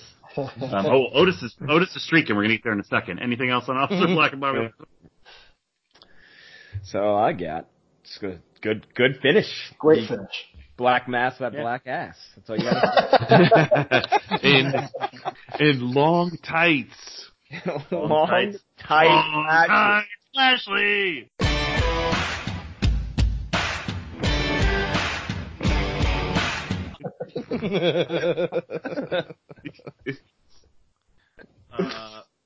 I don't remember at what point we haven't talked about normally as we're breaking down the show, we talk about like the Hall of Fame segments and NXT and whatever else. We don't have any of that. Only we have the breakdown is the hilarity that is a Rob Gronkowski. I just pulled it up. Hilarious.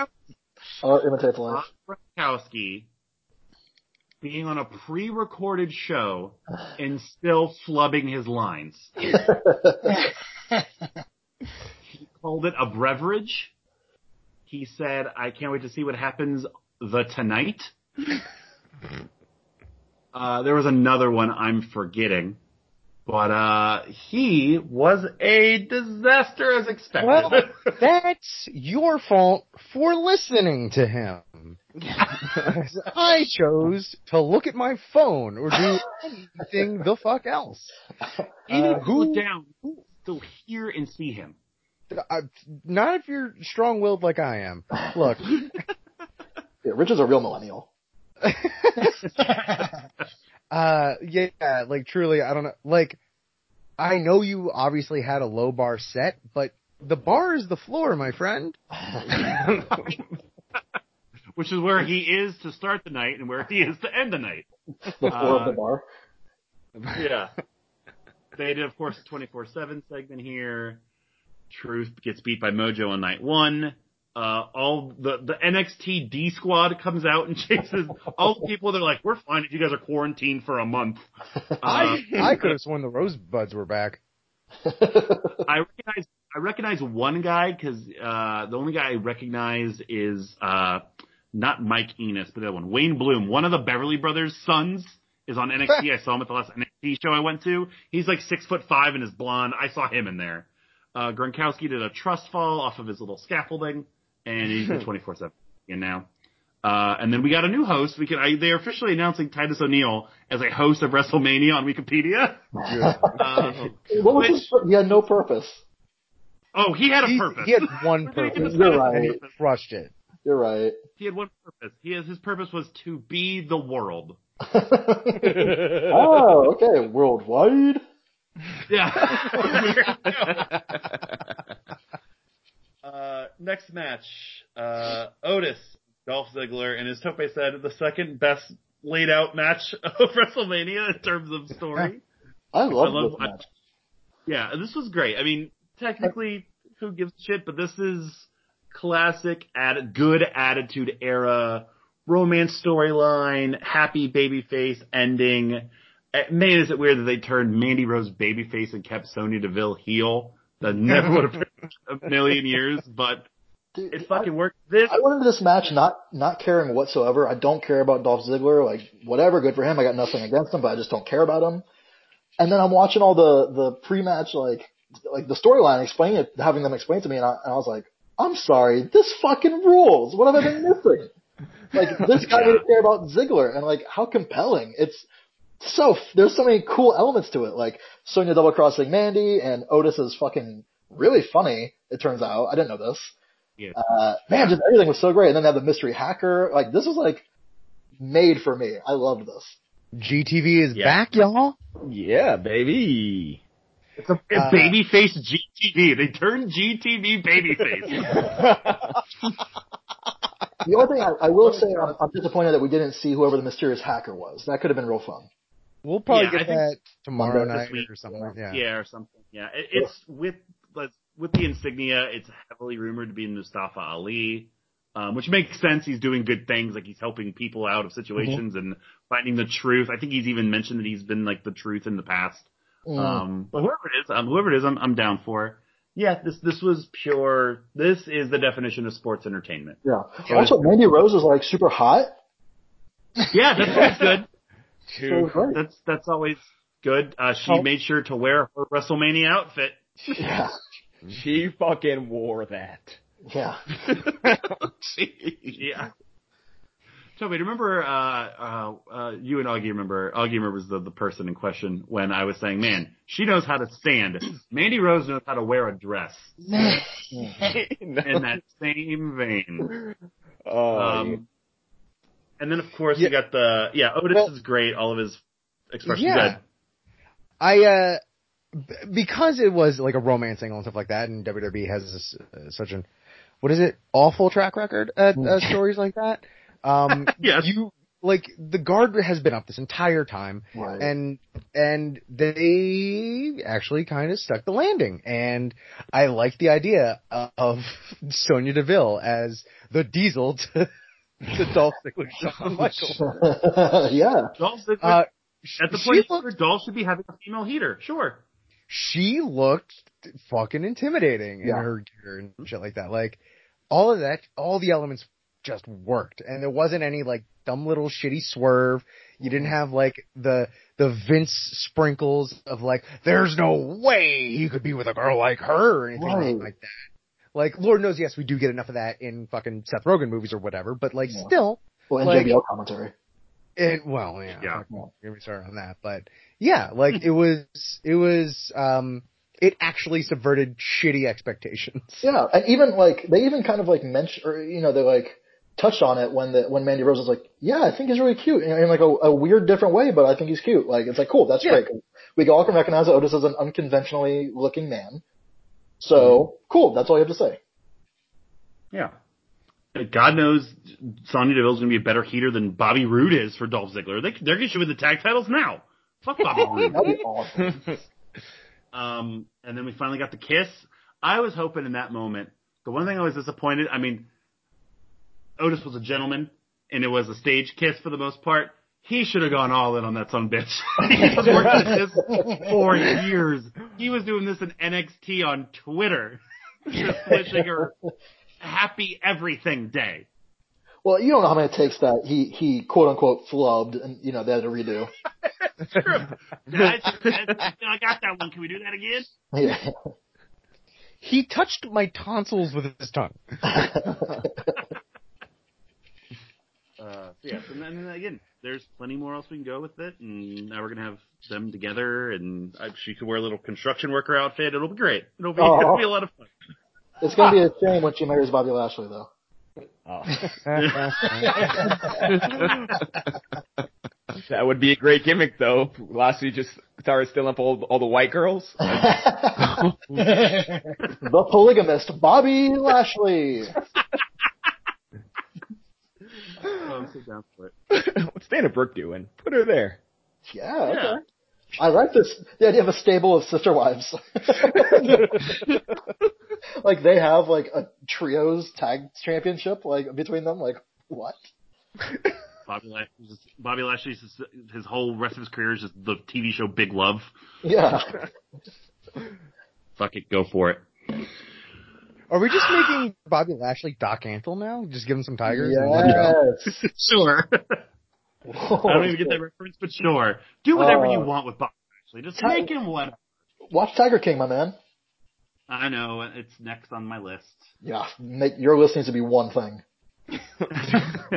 Now you know how it feels when you ask me to watch Parasite every day. For It's a 2-hour movie. It's so much easier. There's still a lot of reading with Tiger King because you can't understand what the hell they're saying, and they speak English. That is true.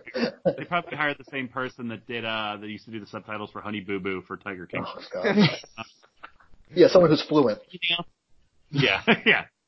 I want to keep going as long as possible because I want to get to the next part of the podcast. So, anything else on Otis and Dolph Ziggler? Nope. Let him go, man. Just let him go. All right, yeah, fine, just go. I gotta go to the bathroom anyway. I'll be back. You can't introduce it. I don't even know what you're talking about.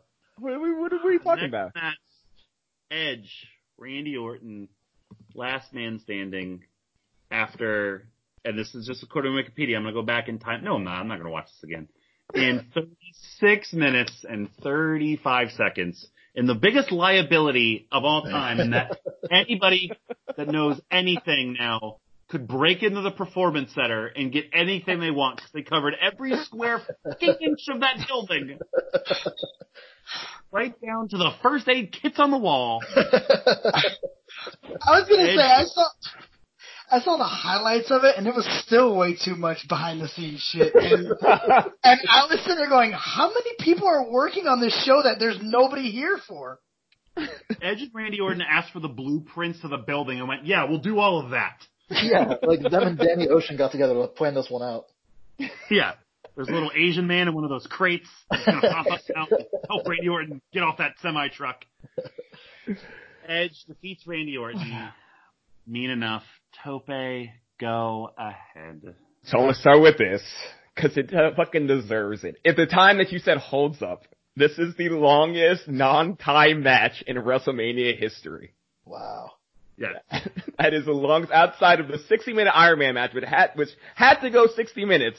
This is the longest match in WrestleMania fucking history, and it deserved every goddamn second of it. I don't know if this match is fucking good. I don't give a fuck what you guys are going to say after this. It was great. I won't even go too long over this because you want to get my full reactions. I recorded myself watching the match, and it'll probably go on Patreon in like a week or two. But it was everything I wanted. Everything. It had chairs. It had fences. It had hand chairs. It had cars. It had weights, sleds. Oh my! What else? I'm running out of. It had pictures of NXT. Ceiling fences. Ceilings. Fuck! Why? Who needs that? That was my favorite spot. The ceiling fence when he was upside down like Spider-Man. I feel like I've only ever seen that in Crash Bandicoot. And and last thing I'll say, because like I said, I have little reactions. I want to legitimately hear what you guys think, because I don't know how good this match actually is. But at the end of the match, when he's going to hit him with the concerto, I legitimately thought, like, man, he is actually selling it. And we've seen a lot of wrestlers do that spot. I don't want to hurt my friend, but I have to do it to end this. And I think he sold the shit out of it, and it was a great ending. Wow. I finally know what I sound like. The only difference is my favorite wrestler is a 5'10", 175-pound jabroni who ain't even on the show. Ooh, how many, you know what? I'm just gonna rise above it. Like, let's just look at all the lauded matches, that they all have, and like, let's add up some star rating totals and whatnot, and, I'll just get back to you then. Mike only needs 1-star rating, 1, because he is the star. God, shut up! Fucking idiot. All I will say, the one thing that Gargano Ciampa setting up their match, the thing I hated about that setup we haven't talked about is that Triple H was going to put them on WrestleMania, and they just kept interrupting him. They're like, we don't need it. It's like, shut the fuck up. You're going to get put on WrestleMania. It was blatantly what that was going to be leading up to. And they're like, don't just give us an empty building. We're fine. So I appreciated that. Yeah. So it was good. It was good. It was entirely too long. It was. Yeah. Yes. Especially because it's a last man standing match. So had it just been a Falls Count Anywhere match, then fine. Like, because then you're going to have 2 counts, or you're not going to have the ref constantly stopping the action to count or do whatever. But then, like, constantly, I've never heard, my daughter hasn't counted to 10 that much. She's learning to count to 10. Or she knows how to count to 10. But you know what I mean. He was updated. Yeah, it was a wonderful car crash WrestleMania match that you can't get. I think this match benefited from not being in front of a live crowd, because I think Edge's entrance would have gotten a huge pop, and it would have been a hot start. And I don't think it would have been as long in front of a live crowd. I don't think, as I joked on the text chat, this is the Triple H spot in the show now, goes to Edge and Randy Orton, getting all the fucking time that they want in the world. But I think eventually a live crowd would have started to sour on, or just like at a certain point, it just gets to be way too much. Yeah. For you to sit through and enjoy. I think there's also Edge getting this out of his system, because now I think Edge will just actually be wrestling just good wrestling matches, like in the ring with everybody he wants to fucking work and hang out with. But he looked great, and you know, it's off to the races for him, whatever he wants to do next. Other thoughts? Rich, did you have something else you were going to add as you were being chastised for liking Johnny Gargano by this maniac that is Tope? No. I'll say this, big, huge missed opportunity not to use that chair shaped like a hand, especially when it came back. Yep. Real. Who the fuck uses that chair? I sadly missed it, and now I have to rewatch it because you guys keep talking about it, and I want to see if I can discern what it was. I can't believe you missed it twice. It was a hand chair. A chair shaped like a hand. Yeah. I mean, so many visuals run through my head. You're not helping. Nobody's helping. You've seen this chair before. Absolutely. You'll know it when you see I'm it. gonna fucking Google hand chair. Yeah, Okay, and it's going to be the one that comes up. I'm gonna mullet. Put your bend your hand all the way back, like so you're trying to touch. Like you're trying to carry it, Francis, like you're carrying a tray. Perfect. You're carrying a waiter tray. And then bring just your fingers 90 degrees up. Oh, that's hilarious. I love this match now. Yeah. That's great. They also didn't use, man, when I saw that 40-foot ladder, I was like, don't you fucking dare. That was scary to see. That was scary to know they make ladders that big. Yeah. If they can make ladders that big, what else can they make? It was also like, what the fuck, could he do? Because he already did that ill-advised elbow drop where he went, feet first on that, too. On the elbow through the table. And his table didn't even break. Yeah, I don't like that Edge is going to be doing all this shit. I'm glad that matches are pre-recorded because I'll know that whatever's aired, he's lived through. Or hasn't been seriously injured through, but now it's like watching him live is going to be a whole nother experience. It's going to be Daniel Bryan all over again. Yeah, we got, it took us a good solid couple months before we got comfortable with that. Once we got over the Big Cass stuff, I'm like, okay, God, Big Cass ain't going to boot him into a coma, so he'll be fine now. Yeah. So we'll be good. I cannot wait for 3 years from now when I get to do this exact same thing that Tope just did. It's going to be a lot of fun. He was on the show. Yeah, he was. He was on the show laying down again in a video montage. Anything else on the Last Man Standing match? It's just... No, I'm not. I'm going to hit me again, Tope. Hit me again with it. Hit with it again, Stugotz.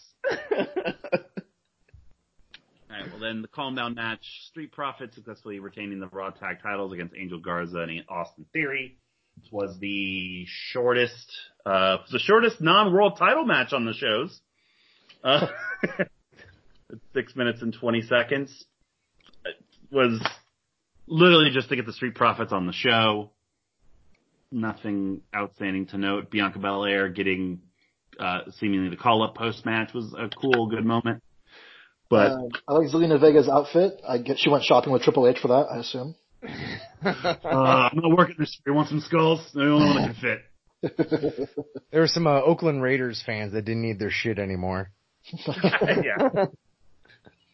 And again, But, yeah, my streak continues from not hearing Austin Theory say 5 words.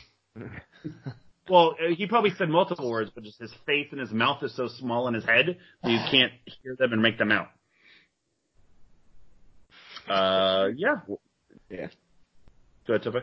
I didn't say nothing about the match except that Zelina Vega changed her last name. She added Aleister Black's last name, and that's how much I paid attention to this match because I don't remember anything about it. They made sure to have 2 people catch Montez Ford instead of no people for his big time. Yeah. Which I appreciated. It was a nice palate cleanser after, it was the bathroom break you needed after the feature-length AMC drama without the commercials we just watched. But it was good. Anything else on the Raw Tag Title match? Nope, nothing for me. Yeah, I was going to say, pretty easy that one. Fatal 5-Way for the SmackDown Women's title. Bayley successfully defends against Lacey Evans, Naomi, Sasha Banks, and Tamina. This one went almost 20 minutes for some ungodly reason. I don't know. I liked it. Yeah, I was fine with it, honestly. Yeah, did not hate it. Because, it's 20 minutes, but, I mean, you got 5 people in there. I think that's pretty good. We got Tamina out fairly quickly, and then, there's some interesting stuff happening with Naomi teaming up with Lacey Evans against Sasha and Bayley, and, some hijinks and things ensue. And the way that Bayley accidentally hit Sasha to even the playing field for Lacey, I thought it was cool. Well, and not only that, but additionally, I feel like they added a lot of very interesting layers to the whole Sasha Bayley dynamic that they haven't been in months and years. And in addition to what you mentioned, I thought another thing that was interesting was when Sasha was getting pinned, how Bayley just backed off and just watched it happen. And Sasha doesn't know that, and Sasha helped out for the retain, and so it's going to be fun to see how just all that actually plays out, because there's nuance to it now. that's an interesting cog they used with one of the greatest WWE stories ever with Triple H and Batista. That happened in their chamber when Orton pins Batista. Triple H starts to get up and just kind of lays back, and that ended up being a linchpin on the rest of their story moving forward. So if they use that, I hope that the nuances and little things are picked up on and purposeful and happen. Because besides that, I just for me, it didn't do anything. I think the Tamina stuff, while short, was still too long. I cannot suspend my disbelief 10 years after the fact. Yeah. That Tamina is a wild card or a dark horse or whatever it is. I just can't. So it was just a waste of time for that. And then I like the one-on-one between Bayley and Lacey. I thought once I got to the two of them, there was a lot of good near falls and whatnot. I mean, we were all convinced that Lacey was going to win. Yeah. So kudos. Yeah. I mean, hopefully, finally, really my thing is that I just want to get to fucking Bayley and Sasha already. Because this has been at least 2 years now, minimum. They've been stretching this out because they were in the Battle Royal that Naomi won, right? Yeah, and that was that. And it had already been going on before 34? that. When were they in therapy? Yeah, when were they in therapy together, Tope? Jesus, it's hard to string all this together because I forget the timeline. Because I want to say it was between them winning the tag titles and WrestleMania at Battle Royal, but I honestly I can't peg it to a time. Let's see. Just get there. Just fucking get there already. Because they have the best chemistry of any two women of the Four Horsemen, I feel like. Yeah.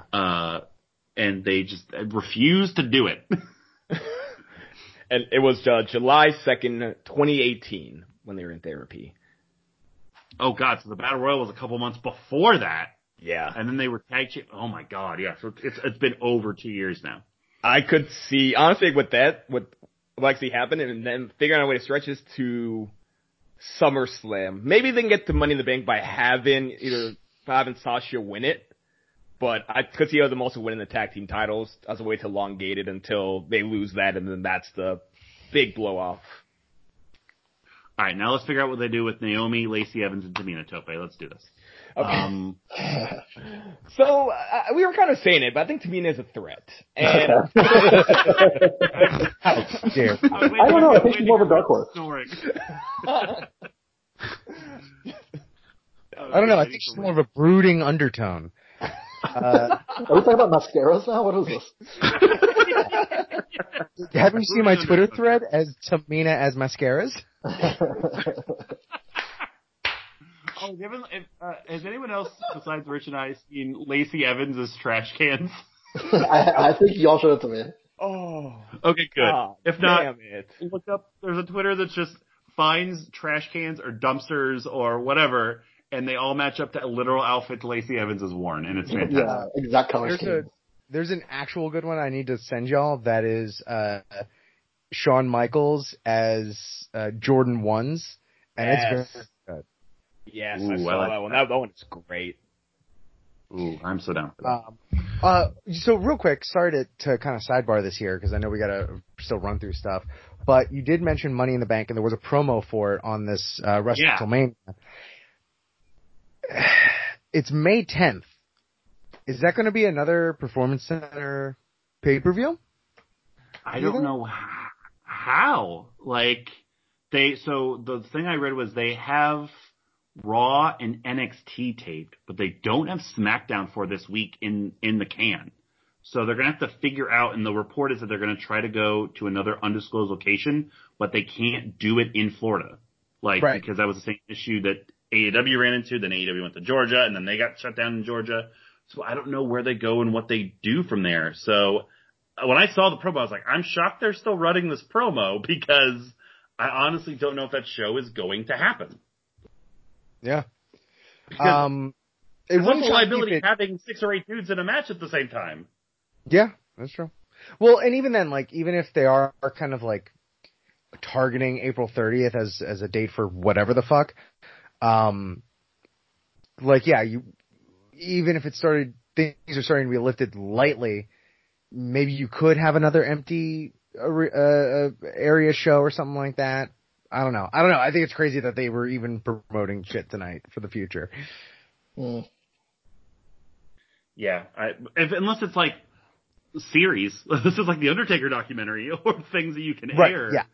Like do that stuff. But anything else, like I don't know. Again, I wasn't a fly on the wall for what was surely the craziest telephone conference of all time with Donald Trump and all of the sports owners and commissioners. God, to listen to Adam Silver have to mute himself 400 times as Dana White and Vince McMahon talk bullshit would be amazing. That's going to be an amazing Aaron Sorkin scripted movie one day. Yeah. No, that's what I was saying. It was like, I just remake 12 Angry Men as that. Just give it to me now, please. Gary Bettman's just the guy that everybody hates. It'd be wonderful. But enough inside sports talk. The Firefly Funhouse quote unquote match. No words. One of the greatest things I've ever seen in wrestling history. Legitimately, not even making it, not a bit. Bray Wyatt is my legitimately be my new favorite wrestler of all time. I fucking love Bray. And the things that he does, it's just, God, it's perfect. That was Leave memories alone. That's about you and your love affair with that. Yeah, keep going, man. Keep going. Yeah. That entire, wow, there was a pin. I don't care. That was a movie. That was amazing. That was a 5-year journey to get into an end, and it was just like perfect. It was so fucking perfect. What was that? It was short enough to be a Quibi. I think, really. It was also the fate tonight. They're advertising the shit out of it. Augie, do you know anything that happened? And it's fine if you don't. We still don't either. Not a single thing. All right, so here's what I want each one of us to do real quick. I want each one of us to legitimately say something random that happened during this Firefly Funhouse. Hold on. They can't be connected to the previous persons at all whatsoever. Okay. Do we only do this one round? Can we do it multiple rounds? I want to keep going because we can't go anymore. Yeah, how about let's go until each of us taps out. Oh my God. Start. Man, we don't have to go in order or anything. We just go. No, we can just do whatever. Yeah. Bray Wyatt did a really good Eric Bischoff impression. How did you just take mine? I think that's all of ours. Yeah, that's my first one too. I love that. John Cena beat up a pig.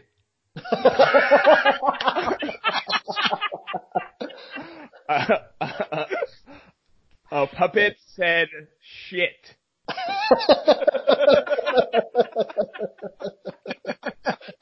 Oh man.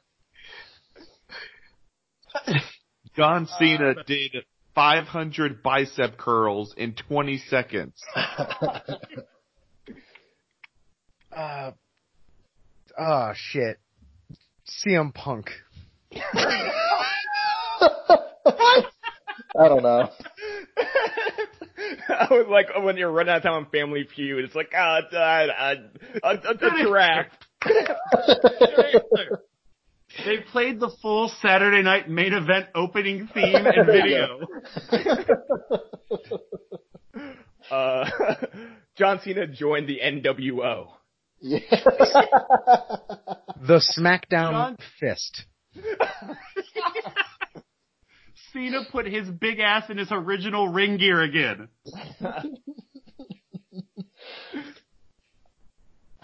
Bray Wyatt sang some of Nikki Bella's theme song.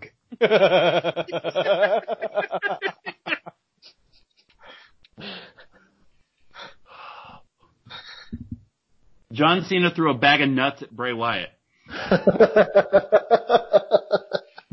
There is more disappearing acts than a David Blaine special. Are we still going? I'm running low. Bray Wyatt counted the pin for The Fiend. That's right. Wait. That's the one that got Augie. Augie was like, wait on that one. Wait. A buzzard did a Macho Man Randy Savage impersonation. That's right. Did you forget that? What's his name? Macho McBuzzard, I think? Or something? I don't know. Or the Macho Buzzard? I don't know. Macho Mercy, that's what it was. My pick for the Twitch tournament next month, by the way. What was John Cena's 80s character's name? Oh, Johnny Large Meat. Johnny Largemeat. Johnny Largemeat made an appearance. It All you have was, to do- Good, Rich. it was an art film, like straight up. Tope wants to call Bray Wyatt his favorite wrestler. I don't know what wrestling he saw tonight. I will say, after The Ringer just had their big character bracket of the best television characters of all time, I think Bray Wyatt's one of my favorite television characters of all time. Yeah. Specifically after tonight. Tonight he took 6 years of Beat Me Again, literally almost verbatim, like that idea, and he turned it into using shitty television cameras, like French New Wave, but with shitty television cameras of catharsis. Yeah. Holy shit, like the metatextual elements to it, and it was just, it's something, I said it in our group chat, and I'm serious, this is something that's going to be actually like studied for years to come.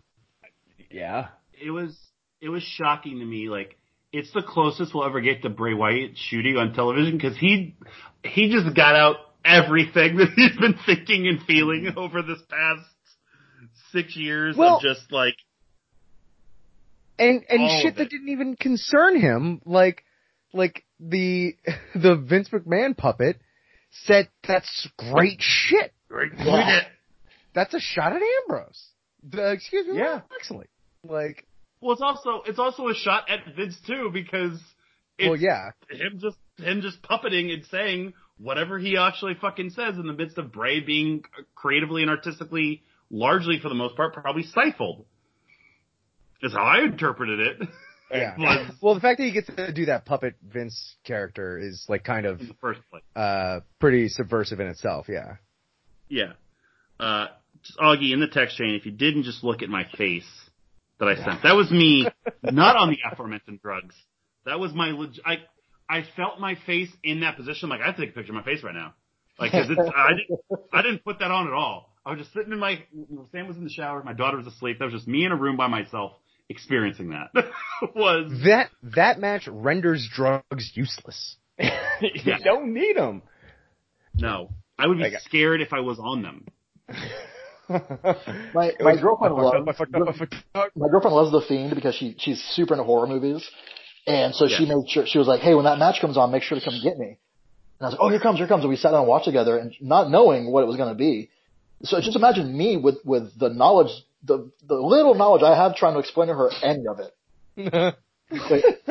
Okay, so John Cena used to do this. I don't know. This is just, hold on. Dr. Thugonomics. Just listen.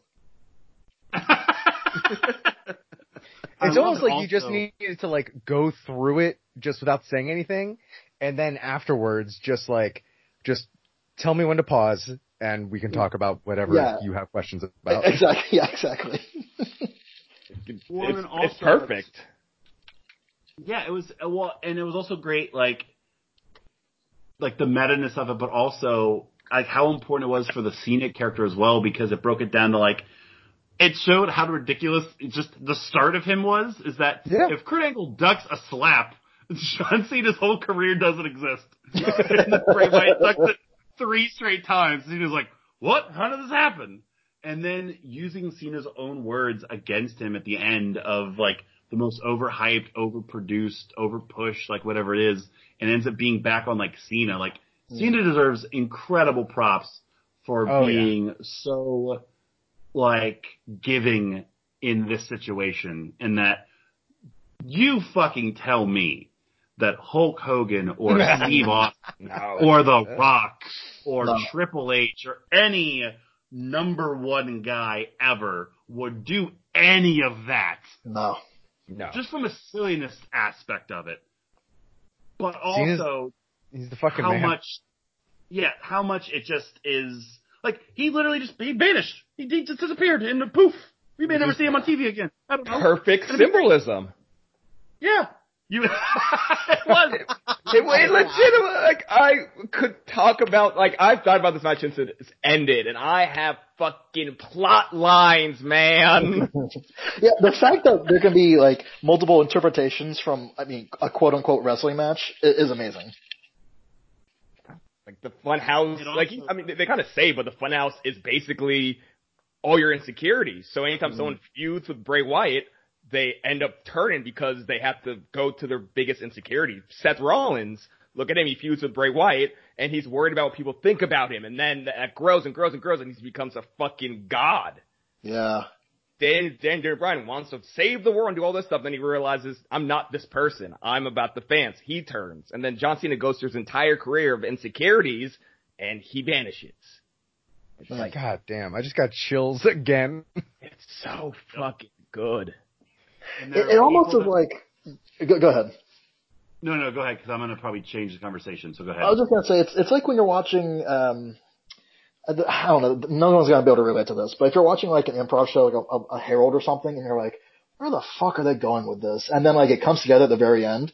That's sort of like Bray Wyatt's career, where it's like for 5 or 6 years, it's like, what the fuck is happening? And then this happens, and you go, oh, he lost on purpose. Like, you know, like he wanted to get beat so he could do this. I thought the same thing. It's like maybe he just lost the Goldberg because he's like, I don't need this fucking toy. Right. This motherfucker Yeah. John Cena has put me into this funhouse where I have to live with my insecurities every single day. So I want him to feel the way I felt for the last 5 years. And he fucking did it. He did it, thought man. about it.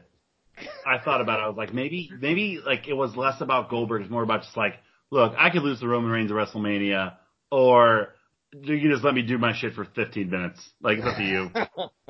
I'll do whatever you want, but I'd really prefer this other thing. Yeah, man. I got don't one- understand. Go ahead, Wade. No. I just had one more thing for Augie. So go ahead with your thought. No, what's yours? 'Cause I just thought of another one too before I go to my thought. Augie, this match fucked up Titus O'Neil so hard. So the Firefly Funhouse match ends. It fades to black, and it fades up on Titus just standing there, and his face is just like, oh, sweet Jesus, what did I just watch? It's like an extreme close-up of just Titus's face. Yeah. And then it just faded. I don't think he said a word. I think it just No, faded off. he did. He did. I think he said, I don't know what I just saw. And that was it. Yeah. The other thing that happened. They couldn't have cut to anything else. Yeah. Like that's the absolute perfect thing they could have cut to after that match. After that wild shit. The other thing we did mention is that Bray seamlessly just went right back into Swamp Preacher mode as well, and then just in the middle of it, just cut another really good retro Bray Wyatt promo. Yeah. He it just on made the me- top of the hat, just go right back to who he was, and it was great. God damn it. It's like, so what does, I really hope they don't do anything with whatever character he's doing now, or anything. I hope they don't do anything with him until they actually have something interesting for that character. Yeah, agreed. Yeah, he shouldn't be on TV all the time. Like, No, there's no need to. It's hard to go back to just regular old Firefly Funhouse segments after that. You know what I'm saying? Right? If why would you ever want to wrestle him again? Like, why would you want to be like, if you can put him against him and be like, hey, I quit. Like, I don't want to do this anymore.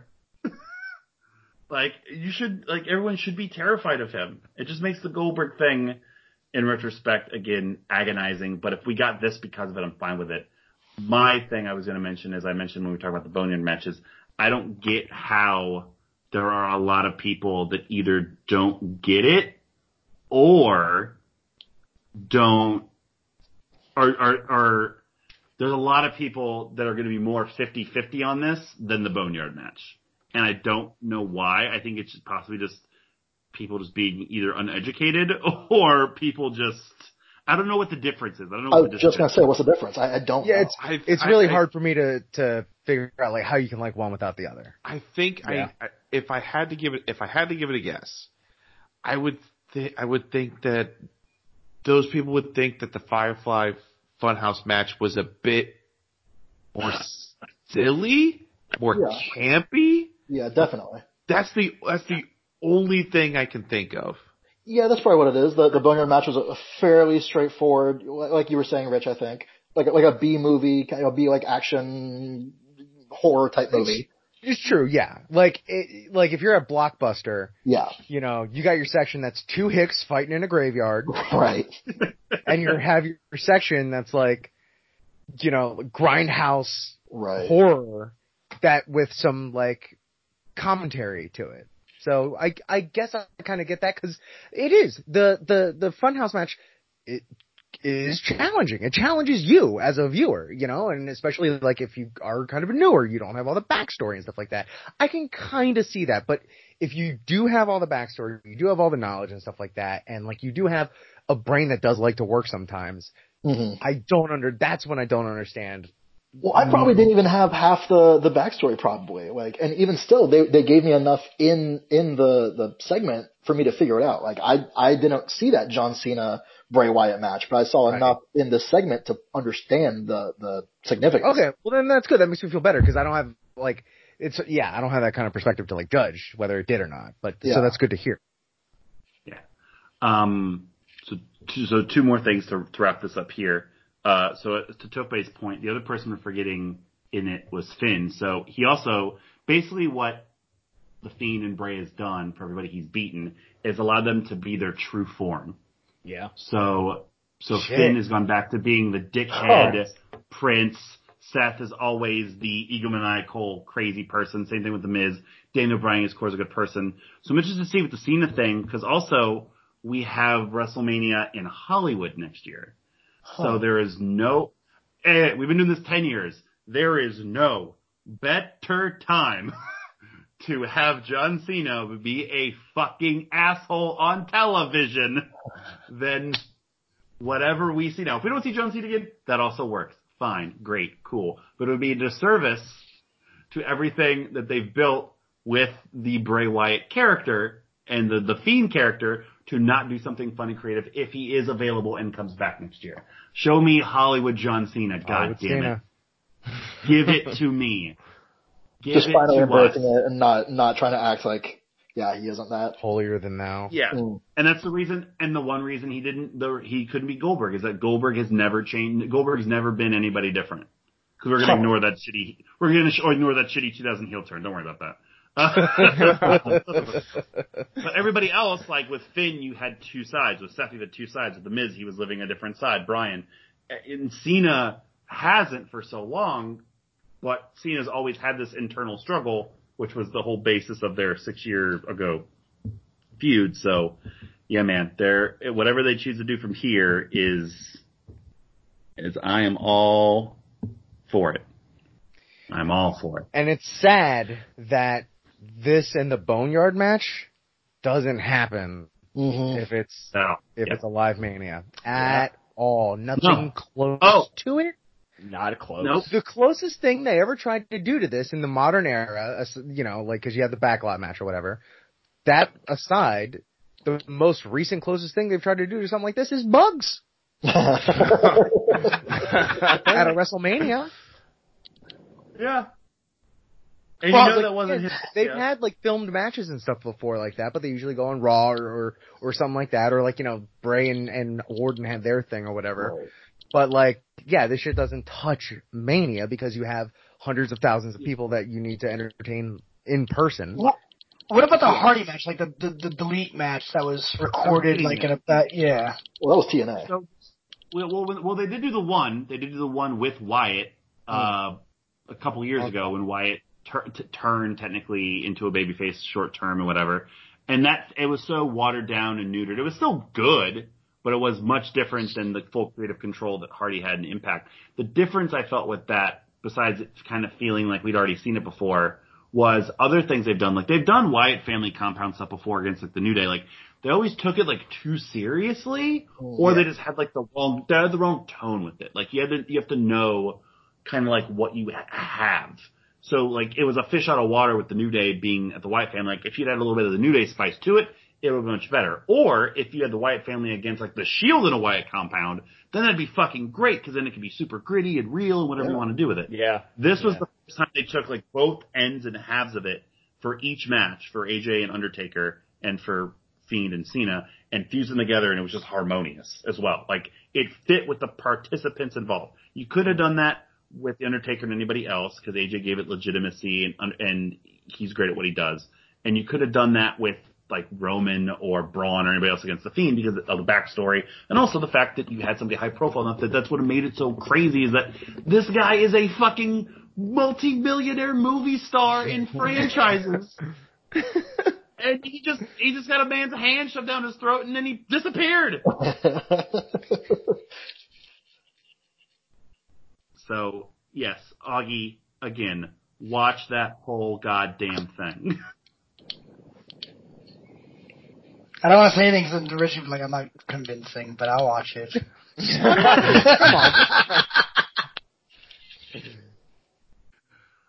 Drew McIntyre beats Brock Lesnar 4.5 minutes. All right, thank you for listening. The pod's Great match. We are swinging off. Thanks, guys. And then your main event, Drew McIntyre defeats Brock Lesnar.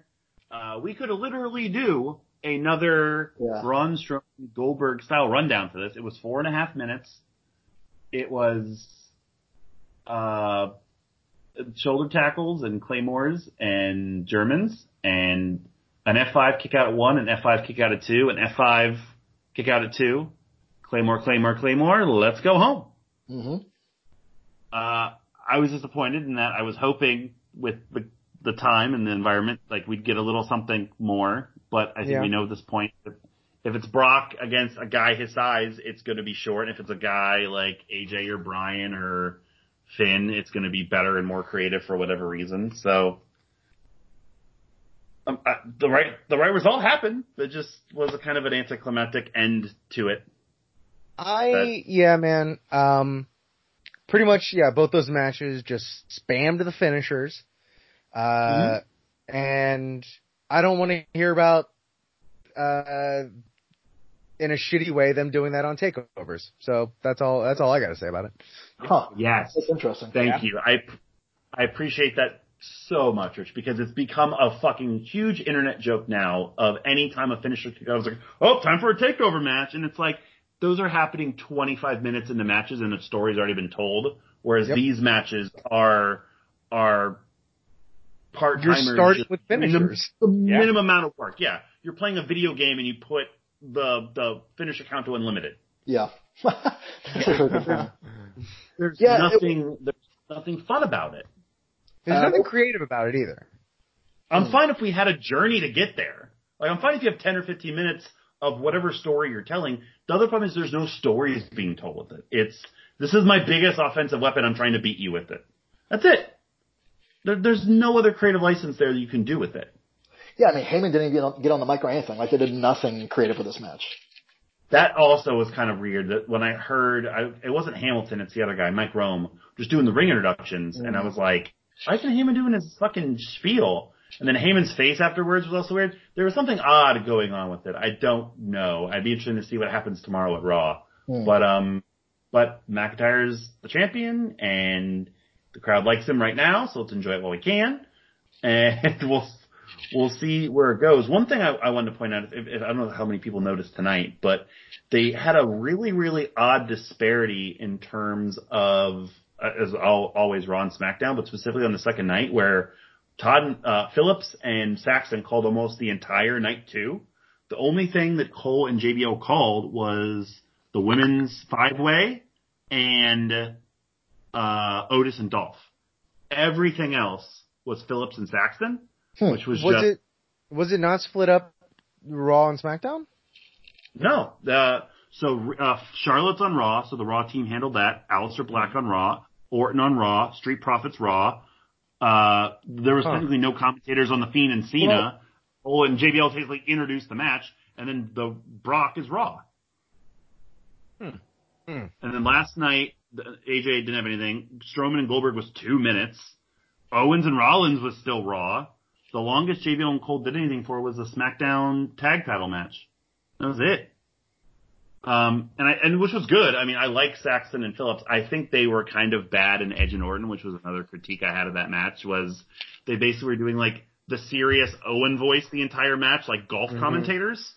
Like not adding to the severity and the level of the match that it was. I mean, it's an odd match to call, 36 minutes of two guys destroying a building, essentially, and trying to kill each other. But I normally really like them together. But it was odd to have, like, a different sounding Mania. It was refreshing almost, for the most part. Especially when JBL was there instead of anybody else. Yeah. Just being insufferable as always. So, what else on WrestleMania? I'll tell you this, man. I think the 2-night format absolutely works. Like, Yeah. crowd or no crowd, I think it absolutely fucking works, and it needs to be the norm from here on out. I agree. The crowd part of it intrigues me just because I don't know how you could, I don't know the finances behind it. I don't know what they did for Wrestle Kingdom. Like for Wrestle Kingdom, were the prices like the same both nights? And then like if you wanted to go, you basically had to pay double the price to go to that big event. Like, I mean, I'm sure they could put together like packages and stuff like that, especially with all the other events going on throughout the weekend. Like, or make it literally that's not price and you're making more money either way. Yeah. That's the only thing that has been a hang up for me mentally. But I mean, of course, we've been talking about it for years that guys get the time that they deserve and the ladies get the time that they deserve. Like we had here, you're going to benefit from a hotter crowd. I don't think anybody this year cared about what night they were on. It's still WrestleMania and they still gave their all. So just fucking do it. Have the Hall of Fame be a SummerSlam thing and that'll be great. And then if you want to still do NXT Thursday, and then you do still SmackDown Friday, and you do whatever else, and you do Mania Saturday, Sunday. Boom, done, perfect. Yeah, I mean that's the way it should be. But we're going to be back in LA next year, and it'll be a 15-hour show. Probably. But yeah, it worked. I felt energized. The show ended. I'm like, oh, that was a fun show, and I felt energized, and I wasn't drained, and. It was super consumable. You're right. Yeah, it's 1:00 in the morning here, and the show's been over for 3 hours. It's great. it didn't just end. I'm tired because we've been talking about it for 2 hours. I've been watching it for 7 hours. Mm-hmm. So, well, as Tope said, we'll see what happens next year in Hollywood. Final thoughts on any other Mania weekend stuff? I mean, we don't have anything else to talk about. Nothing else happened. I don't know why I'm asking. But there was no indies, no takeovers. I'm not sure what the show will look like next week. We have some things in mind. We'll talk about that off air, what we're looking to do. But, yeah. We don't have any mailbags or anything, do we, Rich? Nope.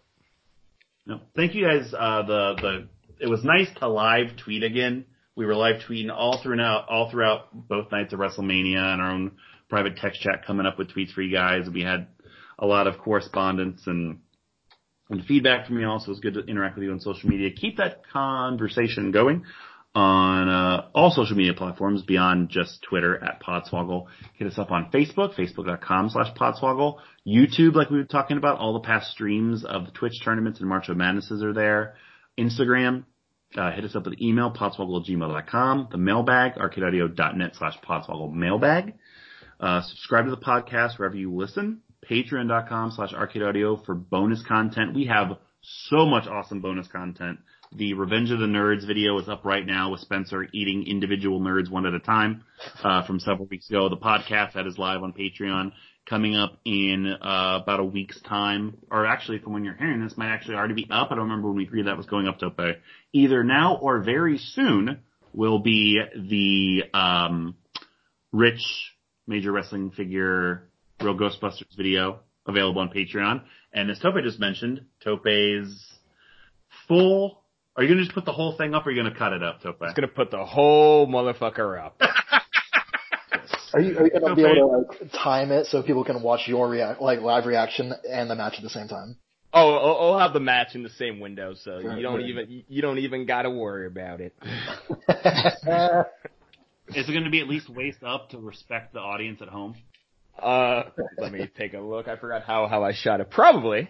Good. Hey, Mullet. Yeah. I got another power. The champ is here!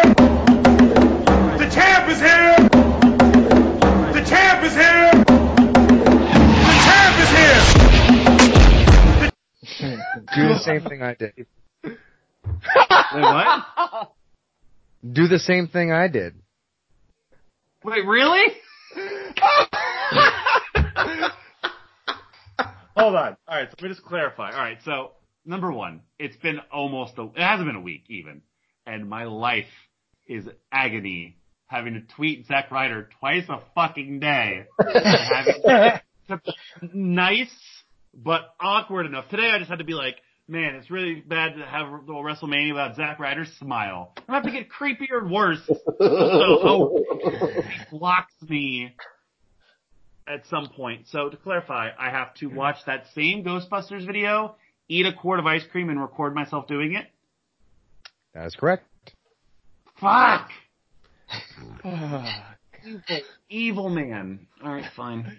This didn't have to happen. Look, man, 6 years from now, we're going to be looking back at some real Bray Wyatt ass shit with us doing this to each other. It's true. You know what, Mullet? I bet no one really tweets at Zack Ryder as much as you do. So he's probably, if he's not already, he will soon be like, hey, talking to his friend, like, you know, the Mullet guy tweeted me again today. So Isn't that, that's kind of fun? The very first thing I tweeted, he liked. And I was like, oh no! Yes. So you know that you're on his radar. It was like a picture of purchases that I made of toys. I'm like, I'm going about this all wrong immediately. So yeah. Shout out to Kurt on Hawkins. the podcast. Shout out to Kurt Hawkins for watching WrestleMania at home in his gear with his daughter in gear.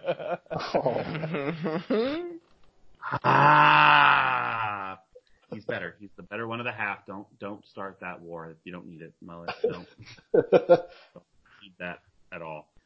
So Rich is still champion. So at the moment, Rich would be out of powers. We are going to be recording next week for Twitch. We'll handle Twitch next week. Rich, of course, will have the March of Madness champion, Nick Aldis, and you'll get 2 picks. Tope, you will get Edge, the pit champion, and another pick. And then the other 3 spots will go 1 each for myself, Spencer, and Augie. Whitney finished last in WrestleMania, so you will be blocked out of this month's tournament. How surprising. So Augie and Spencer, be thinking of anything you want picks. Tope, yours could be anything you want because you have Edge, technically who's in the game. Rich, one of yours has to be from the game, and one of them can be anything you want. So we'll do that all next week. Final thoughts. We'll start with Whitney. The one other thing I learned from this Mania is nobody loves their wife more than Montez Ford loves Bianca Belair. Mm-hmm. Have some babies already, please. Oh, jeez. For humanity. I said that like I wanted. Yeah, I said that like I wanted to be in the room when it happened. Room where it happened. Spencer. Oh man, Firefly Funhouse. That's it. That's the tweet. That's the tweet. Now we've got to have a Firefly Funhouse Boneyard match with The Undertaker and The Fiend. That was actually a tournament they set up. So that's the finals. It's the 2 of them. In a combination. Give it to me. Augie, final thoughts.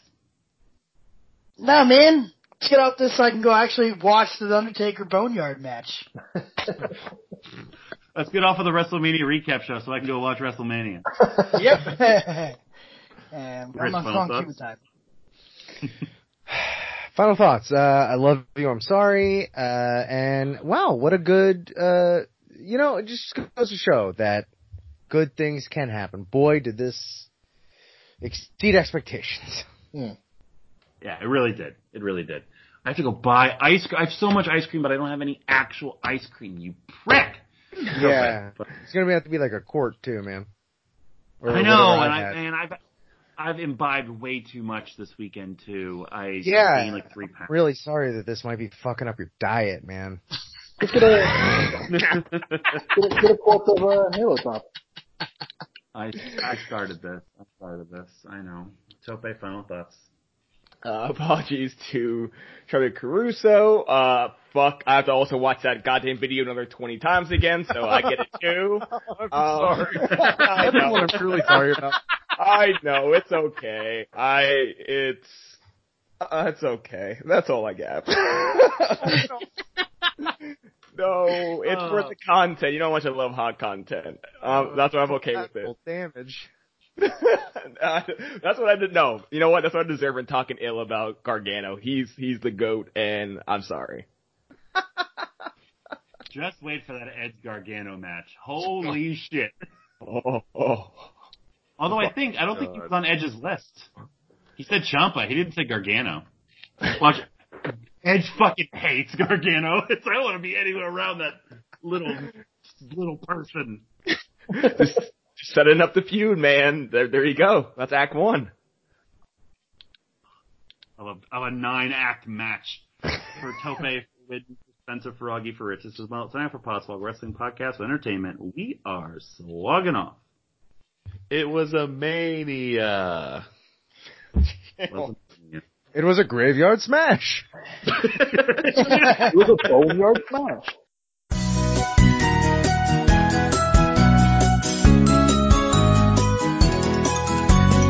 If you're feeling lonely today, come along and throw your cares away. We're really glad that you're our friend, and this is a friendship that'll never ever end.